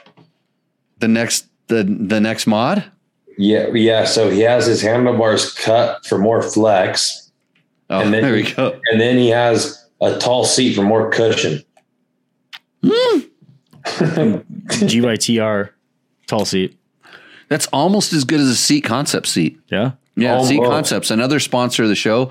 They bring you the Seat Concepts Hot Seat Hotline, which is not active tonight because my producer of this show, Matt, Yes. you know him? I do know him. Okay. Matt is having a hard time stringing all the wires together. But I was actually talking to somebody about the super awesome Seat Concepts comfort seats. And they have a real interesting shape. And Ricky knows Ricky gets factory seats built just for him, right? I'm not lying here. Yeah. You go, yeah. So you have a guy that you give information to, and they make you a super special seat for your factory Honda rally bike. Yeah. And yours has like little gull wings on it. We call them, right? Is that what we call those? I forgot what I call them, but yeah, more or less is the same thing, just to keep more grip with your legs. Yeah. So it holds you on it. My Seat Concepts comfort seats, they have those on there. It's a little different. They're not like I've seen Ricky's bike. They're a little bit lower, and they're not meant for comfort. They're meant to haul ass and hang on. Mm-hmm. And the Seat Concept seat is meant for comfort, but the default is because it's narrow in the front and then it kind of widens up in the back. Yeah. When you get on the gas and you start falling off the motorcycle, because if you're like riding a Husaberg 570, which you see me ride a Husaberg, things like so fast I can barely hang on. I thought you heard. One lost a drag race today. No, it's an old story. Okay. Old story. Was that supposed to be off the record? No, it's totally on the record. Yeah. I'm sure I'm gonna have to talk about it someday. We did some drag races in the Husaberg. One of my Husabergs, the one that had been modified that I didn't modify, lost a drag race. I knew it was going to lose. That's why I actually entered the drag race. But I'm talking about the seat. Back to the seat. It has. I put a Seat Concept seat on that particular bike. Mm-hmm. And I mean, it's still pretty fast, but like you get on the gas and you can hang on with it. The where it gets fat, when you start leaning back, your legs actually run into that part of the seat. So it's multifunctional. So nice. Anyways, so Tyler's he wishes he had Fast Company flex handlebars and a Seat Concept seat on his awesome race bike here. It would win him some races for sure. TCS set his suspension. Let's see. He set the tall seat up for cushion and because he's 6 feet tall, and it gives him more leg room along with the Fastway dropper pegs to give his legs more comfortability. Yeah. FMF slip-on exhaust. Comfortability. I think just comfort is all you need to say there. I don't think comfortability needs to be Well, it's an awesome word. Oh. Some wordsmithing. Yeah. So FMF slip-on exhaust, no toil screen delete air filter system, IMS tank with dry brake, Vortex ECU mapped by Twisted Development. And that is Tyler's bike. So everybody, this is just if you're looking at this on the internets, on the YouTubes or the Facebooks or whatever it is, this is a very pretty picture. Mm-hmm. See that? Nice lighting, some blown out background. You get to see the bike. The white stand does make it a little. Oh, it stands a little bit blown out. Yeah. But that's the only thing wrong with it. Everything else looks really good. Yeah. And he sent me 3 pictures to choose. Well, because he has a professional photographer following him around all the time. Yeah. So I think some guy by the name of Trevor Hunter. Yeah, I was gonna say. And since Trevor Hunter shot this photo, that's an endo. That's Blue Crew. Hey, Trevor just endoed. Oh, did you see that video? Yeah, I saw the video. Watched it a couple times. Oh, I haven't seen this video actually. That's what happens. Are you serious? No, I know he posted it, but I haven't seen it. Holy shit. Yeah, hey. I need to go on his Instagram after the show. That's motocross / Grand Prix guy go desert racing. Right, Ricky? Yeah, that was so wild. Yeah. Okay, I gotta look it up. It was wet. Hey, what'd you do last weekend, Jimmy? What did I do? Yeah. I don't know. I went riding, probably. Where? Out here. With who? Oh, did you have a school? No schools. Just been ripping. You need to. Oh, you can't. You're broken. I was going to say you need to come out. Couple more weeks. Oh, holy shit! I need to get Kendall out here then. But did you drag race someone last weekend? Yeah. Did you lose? Uh-huh. I lost in both the roll on and the drag race. So I was on a Husaberg. I was on this 570 I bought. I bought it from some guy that modified it. He put high compression piston, different cam, I pulled some of the modifications back out of it because the cam actually was starting to grenade. And so I just wanted to, I did a roll on third gear and I got smoked. and the guy almost looped out. The guy had a KTM 500 that had some Takamoto stuff done to it. He literally had a Takamoto. I think he had an ECU and he has a end cap, and he still has the reeds in it because he listened to me and he kept the reeds in. His bike almost looped out when he did the first roll on. Really? Like he actually he gassed it, shut off, and then gassed it again, and still pulled me. Jeez. Yeah. So I was kind of upset. And so I was, okay, let's do I know I was kind of I knew. So let's do this. Riding in second, and second you start banging shifts to top gear, you're just gone. Oh. Yeah. So there was a little Husaberg shame out there. But so Tyler. But that Husaberg has Husqvarna graphics on it, so it's kind of in disguise. So it doesn't really count. It's a Husqvarna, isn't it? Isn't that what it was called? It's a thing. It's a thing. Yeah. Okay. Whatever. So Tyler's Roost for me. Minimal, like not a whole lot of mods there.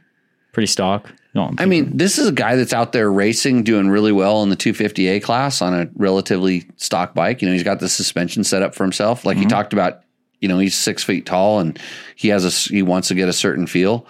So, overall, I think this bike roosts, in principle, but I'm going to give it an endo. Because Trevor took the picture? No, just because, Tyler, you can't give these kids any slack because he has no idea who he's talking to half the time. Right. So I'm going with the endo. It's a Roost for me. Ricky? On the Yamaha? Yeah. Yeah. Why would you endo it, Jimmy? I'd like to thank Yamaha for sponsoring the show. Yamaha is one of our main sponsors. Blue Crew, they make super awesome bikes like the YZ250FX you're staring at right now. And the one I rode today. Yeah, but since it's Tyler's bike, I'm going to just throw solid endo out there. He's going to have to earn his keep around here. You don't just come on here, talk about cutting your crossbar off and not using your sponsors. You're not going to get away with that stuff on this show. And your tall seat. And your tall seat. Low handlebars. I like tall seats if they're seat concepts, but yeah. Hey, wait, what bar? He has 996s or 999s? 996. Oh. What's that? That's the 999 is like Honda. flat. Yeah, the 996 is the stock Honda bend, kind of. Close? I run 996. You run 996. On the X, yeah. What do you run on the factory rally bike? Fat bar, like 827 or something. The high ones. 927 or 827. Whole different game. You should put flex bars in that thing and make it a lot more comfortable for me.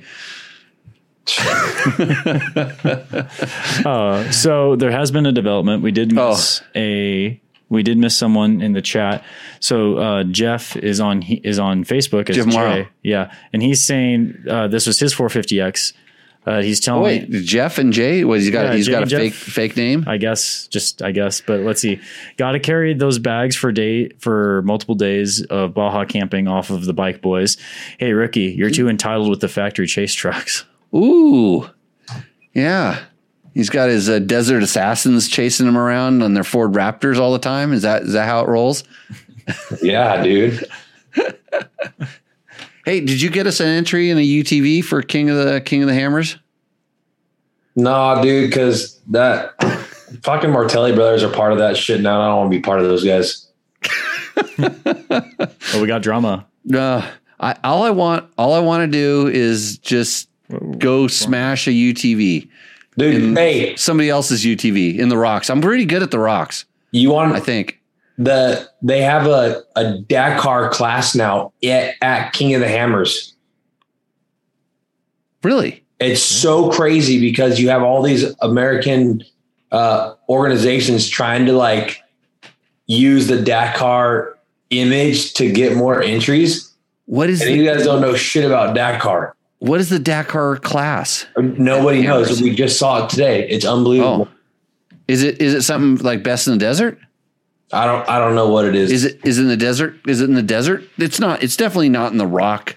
No, it's in the desert race. Dude, how would it be driving the trash trucks in King of the Hammers? Oh, Just awesome.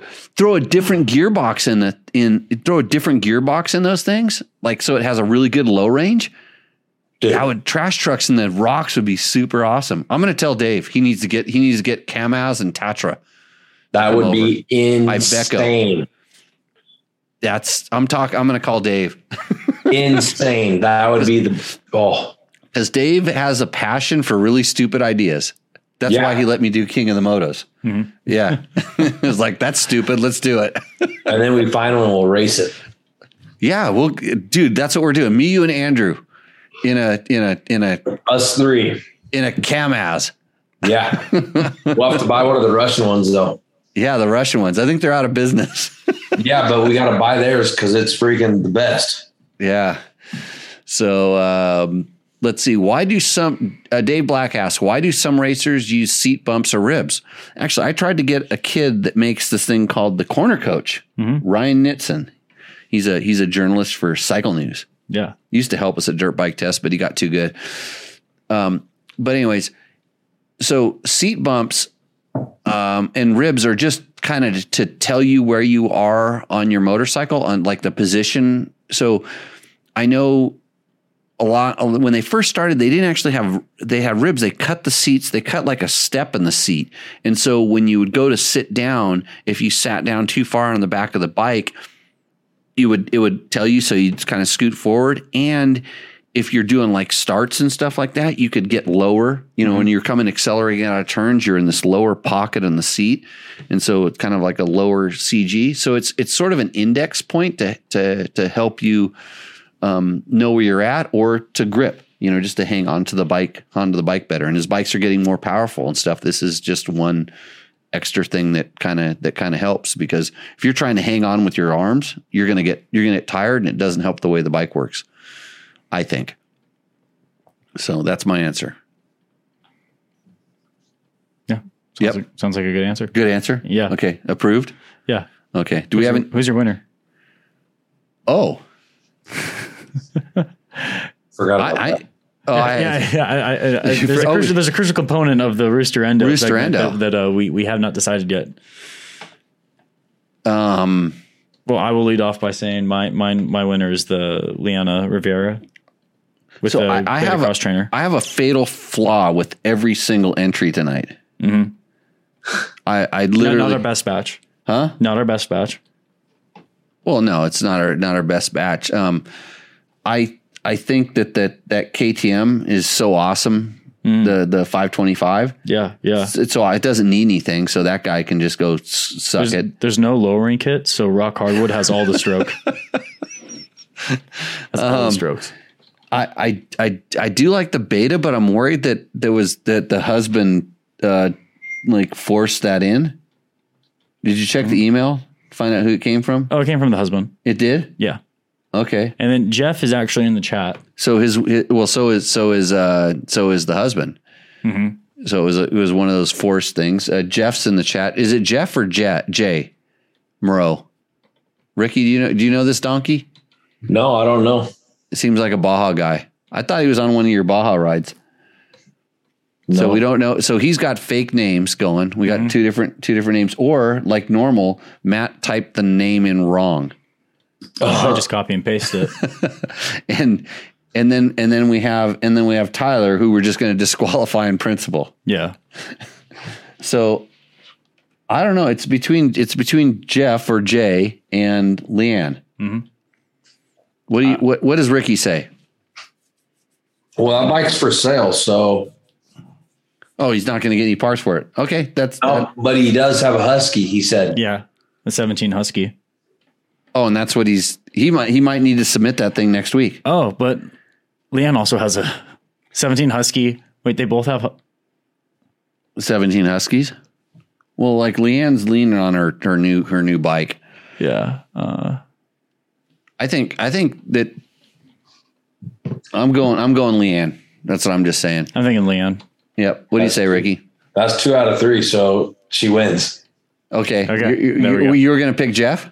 No, I don't know. I'm kind of like in the middle. I don't know who to pick, but you guys already have 2, and my vote shouldn't even matter. Oh, you could throw it in there where I could change my vote. This happens all the time. Yeah.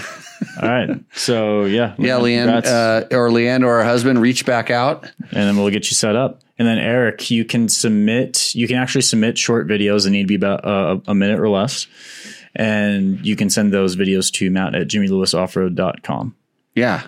So we'll take video submissions as well. Mm-hmm. By the way, Ricky has done the most video submissions. He's trying to sell a lot of bikes. Yeah. I got a new video. I got a new video I could do for you guys next week. Another bike for sale. Yes. What's your dad selling? One out of the back pocket. So 2003 CR250. 2-stroke. Yeah, building it. Oh, you're building it. Yeah. 2003. So that's 97 was aluminum frame. So that's one of the good. I'm trying to think because they went good and bad and good and bad. Does it have electronic power valve? No. It's a mechanical power valve. Yeah. Then that's a good one. Yeah, that's probably worth some money. So, okay, I think we have some other questions. What is? So wait, no, I think it's an electronic power valve. Oh, it is. Then we're I don't know, they're a little sketchy. Yeah, you know, I think one of the best things. There's a plug on the back of it. A plug on the back of the power valve. No, like on the. There's a servo motor. Yes. The power valve is actually mechanical in the engine, but it runs cables up to a little servo motor. Check your phone right now. Check my phone. Okay, I'm checking my phone. Send me a picture. Oh, wait, that's where it's at right now? It's at our house. Holy, look at that thing. Yeah, it's got the RC valve. And that doesn't stand for Ricky Carmichael because he hated it also. I remember I spent literally like 3 days at a track trying to jet one of these things, only to find out that the Honda engineers had engineered into the ECU traction control. Really? Yeah. And so if it sensed that the rate of RPM increase was too fast for quote what they thought traction was, it would do something. I don't know. I think it was with the power valve. It would actually shut the power valve down. Really? Huh. And so imagine you're coming out of a turn. You're gonna do a jump out of the inside of a turn, a double jump out of the inside of a turn, and you knew that you were going to spin the wheel coming out of the turn, and then when you got on the jump face, it was going to grab traction and go. Mm-hmm.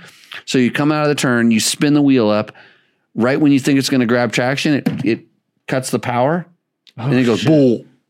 It sounds really horrible in Supercross. And we thought it was a jetting thing. Yeah. We thought it was a jetting thing. It was horrible. All right, guys. So, anyways, Ricky, hey, thanks a lot for coming on the show. I'm sure we'll see this bike on Rooster Endo next week. Are you selling this bike to me? Is that what you're trying? No. Are you riding? Are you going to ride this bike? Yeah, dude. Once it's together. Okay. Curly Stoker was asking, not Curly. Eric Featherstone was actually asking Ricky, "Are you going to race Samuels on that 250?" Does he have one? I'll race Samuels, but not Mark Tilley. Oh, you can't beat Mark? Dude, he's fast. I used to be able to beat him back in the day, back when I was fast. I think he was a novice, just a kid. Wow. So, okay. Hey, Ricky, thanks a bunch for coming on. We'll see you soon. Hopefully you glue back together and we'll be back at it. Yeah. Thank you, guys. We'll see you guys soon. Okay. See you soon. See you, Ricky. Hey, guys. Okay. Let's go to Lee Graham's question. Okay. So his first question is regarding oil weights. So question number one is, I'm sure some oil companies have come up in the past, but hear me out. Oil questions. I am looking at your opinion. I'm looking for your opinion since you have so many KTM 4-strokes, and I just bought a 2020 FE350S, and the dealer is pushing MotorX 10W50 hard at $28 a liter. I want your opinion on viscosity. Is 2040 okay?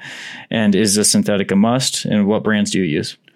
Okay, so this is my standard oil answer. Thanks, Chris Reel, for coaching me up on this. Having oil in your motorcycle is probably the best thing to do. Mm-hmm. Okay, so we're going to start there. Because this is most of the problems that result from not having oil in the motorcycle. So there we go. The next thing is we're looking at like, okay, yeah, the dealer's pushing the recommended oil that the manual, you can't go wrong with this. There's no way that you can go wrong by running the manufacturer suggested oil at the manufacturer suggested level with the manufacturer suggested intervals. That's generally is about as safe as you can get. Now, are there different, more affordable options, different ways to go? Absolutely. I have been known to run especially my 4-strokes, a lot of the 15W40 diesel oils. What was the one that was kind of like famous for a while? Oh, Rotella. Rotella. So everybody's Rotellas for a while. Everybody's running Rotella. Dello, Delvac. I actually was running, I think it was Dello most of the time because I could get it less expensive. And I think in the time that I was running it, there were some people that I knew that knew a lot about oil that did some tests, and they said this stuff is the stuff. And then what's funny is I actually did some stuff with, no, I can't talk about this. So there's another thing. Another group came that we did some stuff, and that's what they ran. I was like, wow, really? Because I knew what it was. So, but having the oil in there, and there's certain characteristics. So even in doing some other testing, so Recluse came out with an oil because they used to recommend the Rotella. Then Recluse came out with oil and they started recommending that. Well, they actually put some modifications into the base stock to make the oil work better with their clutches. And guess what? It did. Really? It definitely made a Recluse clutch. If you went from running a 1540 or a Motor X or whatever, because I went from one to another, and it actually made the clutch work better. How did it work as far as lubricating the parts inside the motor? Because the interesting thing about a motorcycle, it's different from a car, is that you're lubricating a transmission and your motor and the top end components, the cam, the pistons, the crank. And you have to mix in a transmission to this. So there's some constraints that go back and forth. In the Motor X, I'm sure that most of the motorcycle specific oils are designed to do both of this. Kind of like the Recluse one is designed to take into consideration an automatic clutch, or the automatic clutch is what it is. So, just put oil in your motorcycle. If you got an extra, if you want to pay double for what the regular oil is, that's fine. If I had an oil sponsor, I would tell you to run their oil. If it was good oil that I could trust running, I would say that's the best oil. Because, not that it's, how do I put this? I would like to promote their product if I knew it was a really good product. And we've had this discussion with some oil companies because some oil companies make some really good stuff. And it's like, yeah, but how do we get to the point where, like, I know what the facts are, and I've run my stuff on cheap stuff. I've run it on expensive stuff. And have I seen a net marketable difference? No, but I'll tell you that if you run this, the list of oils that you can run in your motorcycle and you'll never have a problem is very long and large. Now, if you have some crazy ass specific need, like you're running it at 10/10, you're just riding the crap out of it, my list will get shorter. If you decide you want to go way beyond the service limits, my list gets shorter based on my experience. If you decide that, you want to run your motor low on oil, then the list gets shorter on what I would put in there. There's some oils that work better at certain things like this, but so don't stress out on the oil. Just put oil in your motor. Change it often. We'll call it. We'll say often. And you can look at the color of the oil, which will generally give you an idea of your engine health, and your oil filters will tell you a lot about how your oil's working as well. So there we go. Okay. So that's my oil diatribe tonight. There we go. Quick follow-up question with that. Hey, Clinton, thanks. I'm glad that you forced your wife to watch this horrible podcast. Watch a podcast. But hey, best motorcycle podcast in the front. Right. No, so actually, thanks a lot. Hey, we really, we do appreciate all the viewers and everybody kind of checking our stuff out. And hopefully you get something valuable from this. You contributing, asking questions, you putting your bike into the Roosterando, it all helps make this a better show. And so we thank you. We really, really do enjoy the participation. Yeah. So our viewers and listeners do make this show. And we made Eric Featherston cry. There we go. That's actually laughing, but that's laughing. Laughing so hard he's crying. Yeah.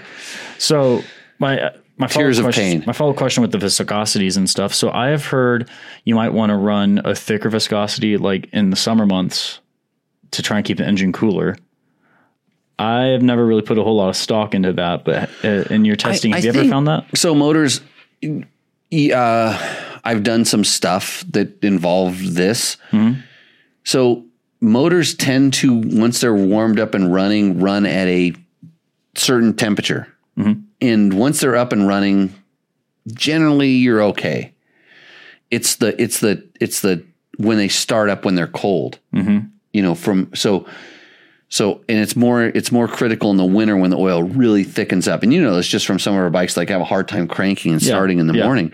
Like that's where that winter viscosity actually kind of can help this sort of stuff to allow it to crank up, but also lubricate it so it doesn't not lubricate. It doesn't go through the pumps. It doesn't blow through the oil filter, all the bad things. So I think the viscosity in the beginning and these are better questions for somebody that's more scientific to answer about like really what it does. Mm-hmm. But in the grand scheme of things, if you're starting your bike up and you're warming it up right and doing all these things, there's been tests where people show with certain types of oil you can get more horsepower. Mm-hmm. But is that horsepower like when the motor's warm or medium or super hot? Yeah, yeah. And if your bike's getting super hot, there's another problem. The oil's trying to solve the problem, but the oil does become part of the cooling system when bikes get really, really hot.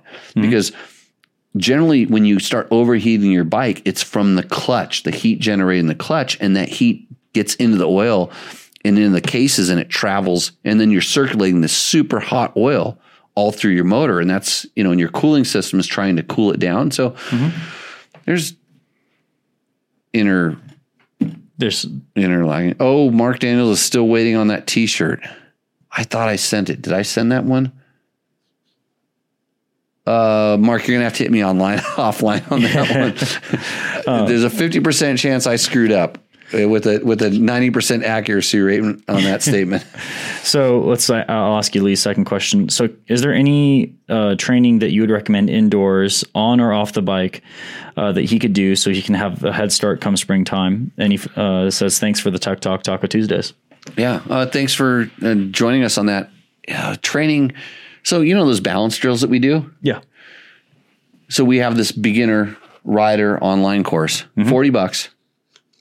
And we have some drills in there that are stationary drills. A lot of them are stationary. Yeah, they're stationary drills that most people just take for granted. And I know expert riders that can't do some of these beginner level drills because they bypassed it. And if they did, then they would realize a lot of the problems with their riding. So some of these drills that we talk about in our beginner rider courses would absolutely help you off the bike, on the bike, in the winter, in your garage, whatever.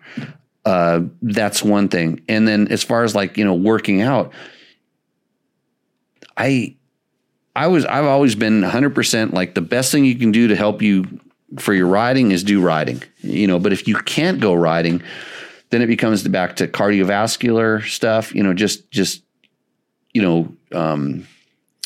whether it's a stationary bike or, being able to run on a treadmill or something like that, anything to get your heart rate up and just learn about your body, how it responds to, what it feels like when you start redlining. Mm-hmm. And it's more important in my world, it's more important to realize what it feels like to start redlining. So when you're on your motorcycle and you're doing something, you start going up there and it's like, oh, hey, I got a taper before you push it. Because once you start really pushing it too hard.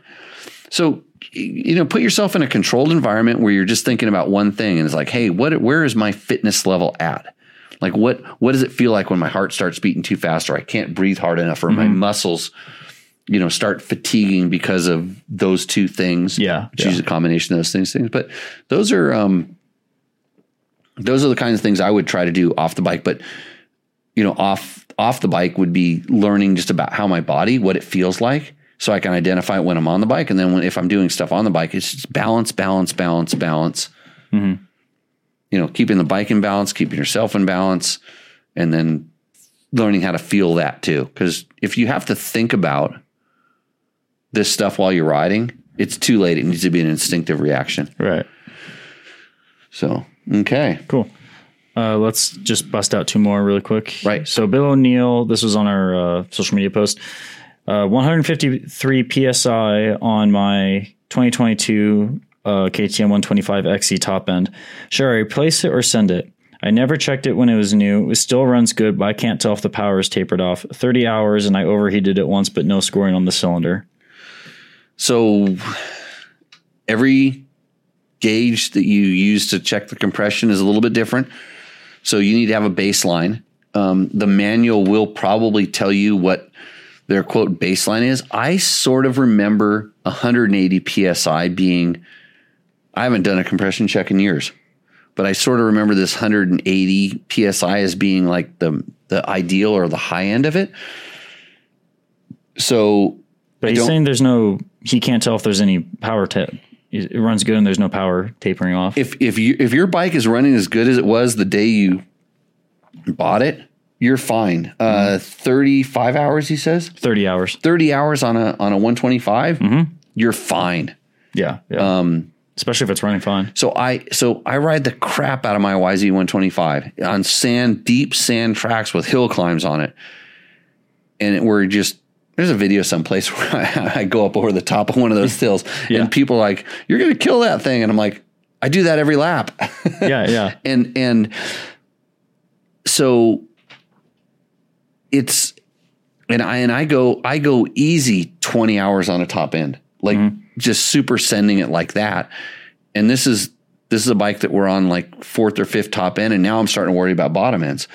So, and I can kind of feel when it starts losing a little bit of power. 125s are pretty easy. You can just kind of feel when they start getting a little, I would call it like sleepy, a little lackadaisical.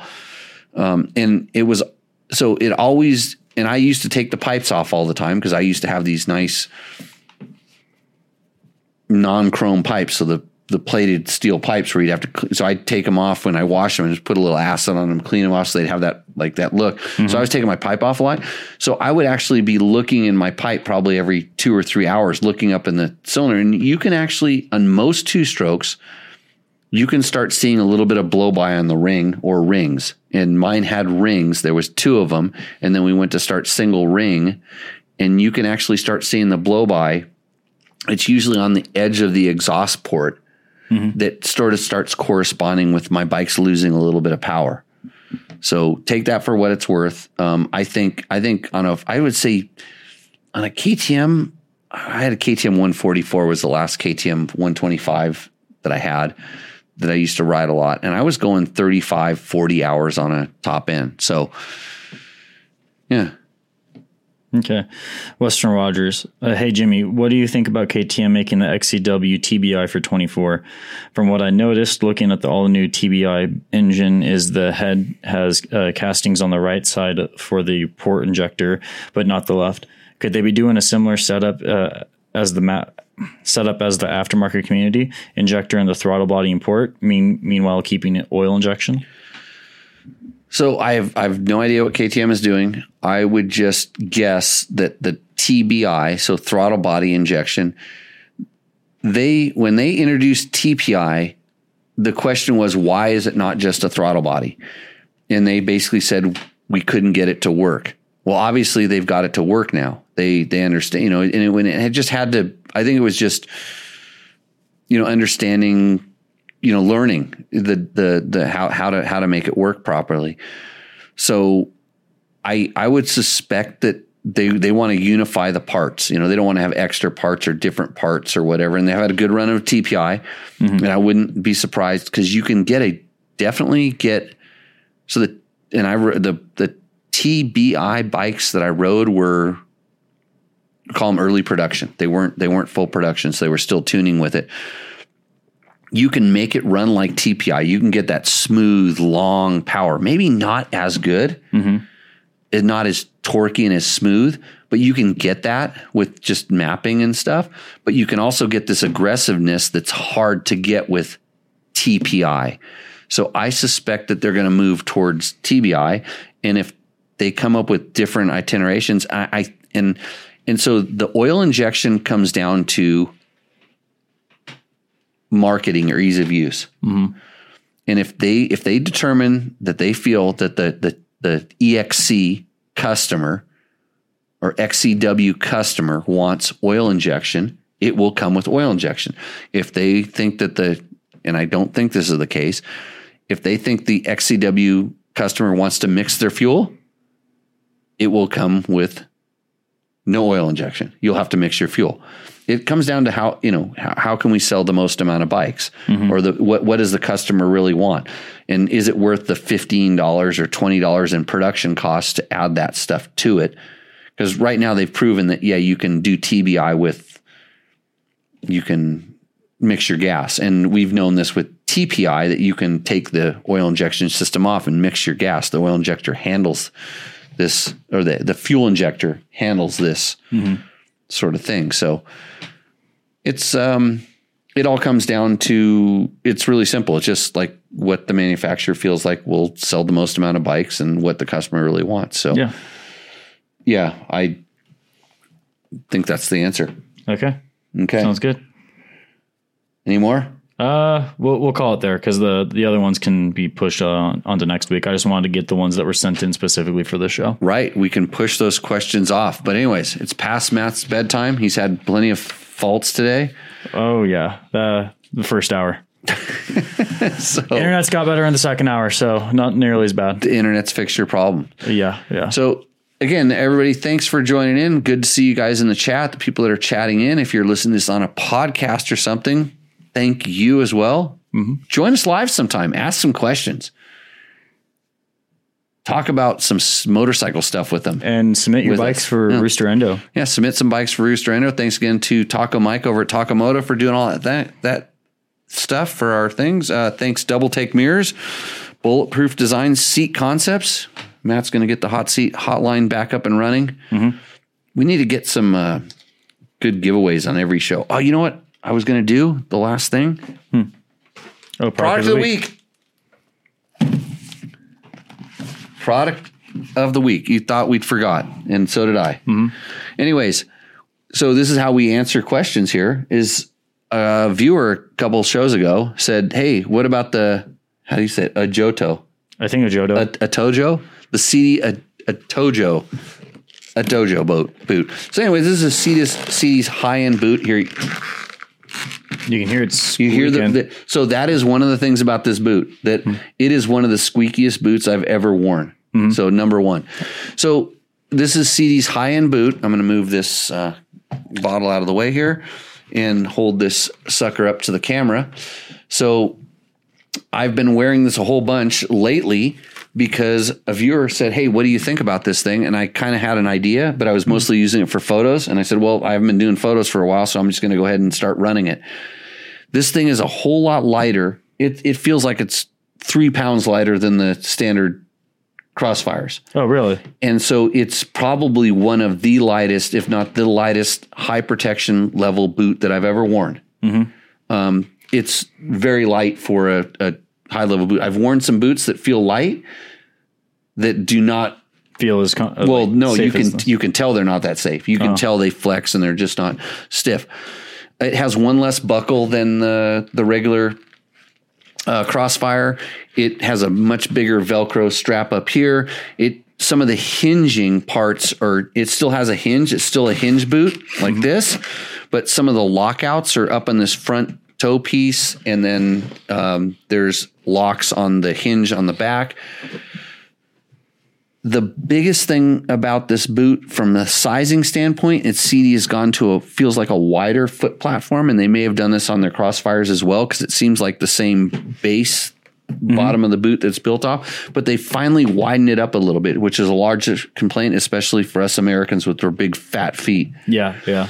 I run an 11 as opposed to a 10. I should run a 10, but I run an 11 based on the width. And I honestly, my next set of these, I'm getting a 10 because I want it to be a little bit, smaller, but then just the proper fit toe to heel. So their sizing is getting a little bit better. The interesting thing about this bike, this boot, is CD boots in general break in very quick and easy. Like the Crossfires, you put them on and they feel like they're broken in one ride. This boot, I kept going, it's not broken in, it's not broken in, it's not broken in. Still to this day, I don't feel like it's as broken in as a Crossfire. And it's mostly because of the hinging, the way that it moves.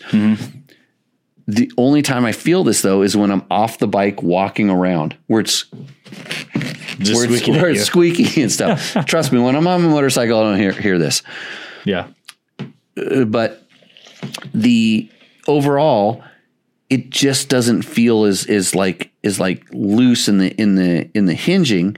And then when I started riding and I realized I don't notice this at all. It seems to, do what it needs to do as far as a boot. It's really rigid and stiff, kind of like side to side. So if this bike were to flex in, like if you tried to bend your ankle this way or bend, so we're talking side to side. Imagine if your foot is planted on the ground and then you lean from one side to the other, side to side, not forward and back. It's really, really stiff, which I think is a good thing for a motorcycle. I never found a disadvantage to that.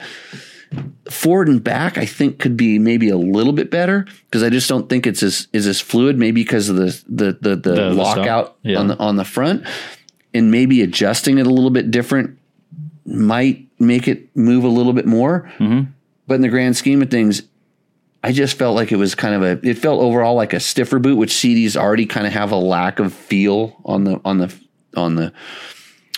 base, on the sole, but now the upper shell starts kind of carrying that over a little bit.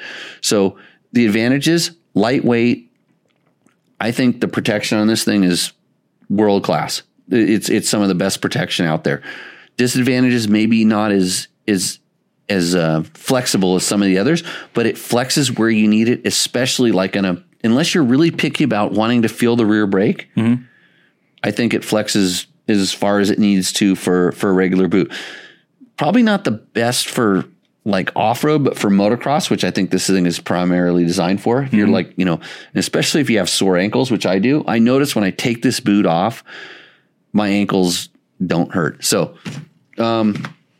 it's expensive. It's higher end, but it's probably one of the most protective and light. And those two things generally don't go together. So I think that's where they've done pretty good. It could seal a little better up around the lip here, just because it's kind of a little bit stiff. It's like this side of the boot is a little bit stiff. So that's my impression. So somebody asked about this. I gave you an answer. That's the best I could do. Thank goodness you got me to ride an extra 3 times last week because I was testing that boot. So all good.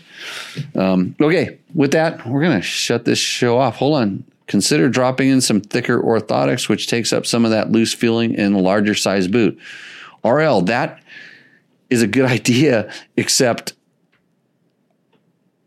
there's the reason I'm in the larger boot is because I'm running out of room in certain areas and I can't take up any of that room with the orthotic.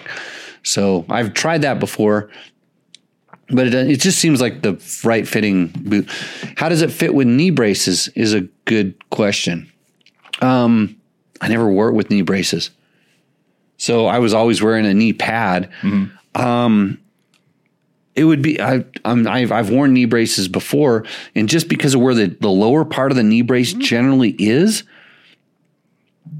I think it's going to be knee brace / boot specific, depending on your size and everything like that, how it'll fit. I don't think that it would be that much different, based on a knee brace. It's that Velcro is pretty good. It just feels like it needs to loosen up around that really upper top third of that boot. Feels like it needs to loosen up or break in a little bit. So, 16 hours straight. Yeah. So Mark Daniels agrees with the Crossfires. on just first day uses. They're amazing. That's like the best breaking in boot I've ever had. The CD Crossfires. It's just like they're a certain way the first day, and they're the same way 2 years later. They're just really good. Nice all around boots. So, okay, everybody, that's it. Matt's got to go to bed. Bedtime. Okay, so we will see you out on the trail. Cheers. Cheers. Guys.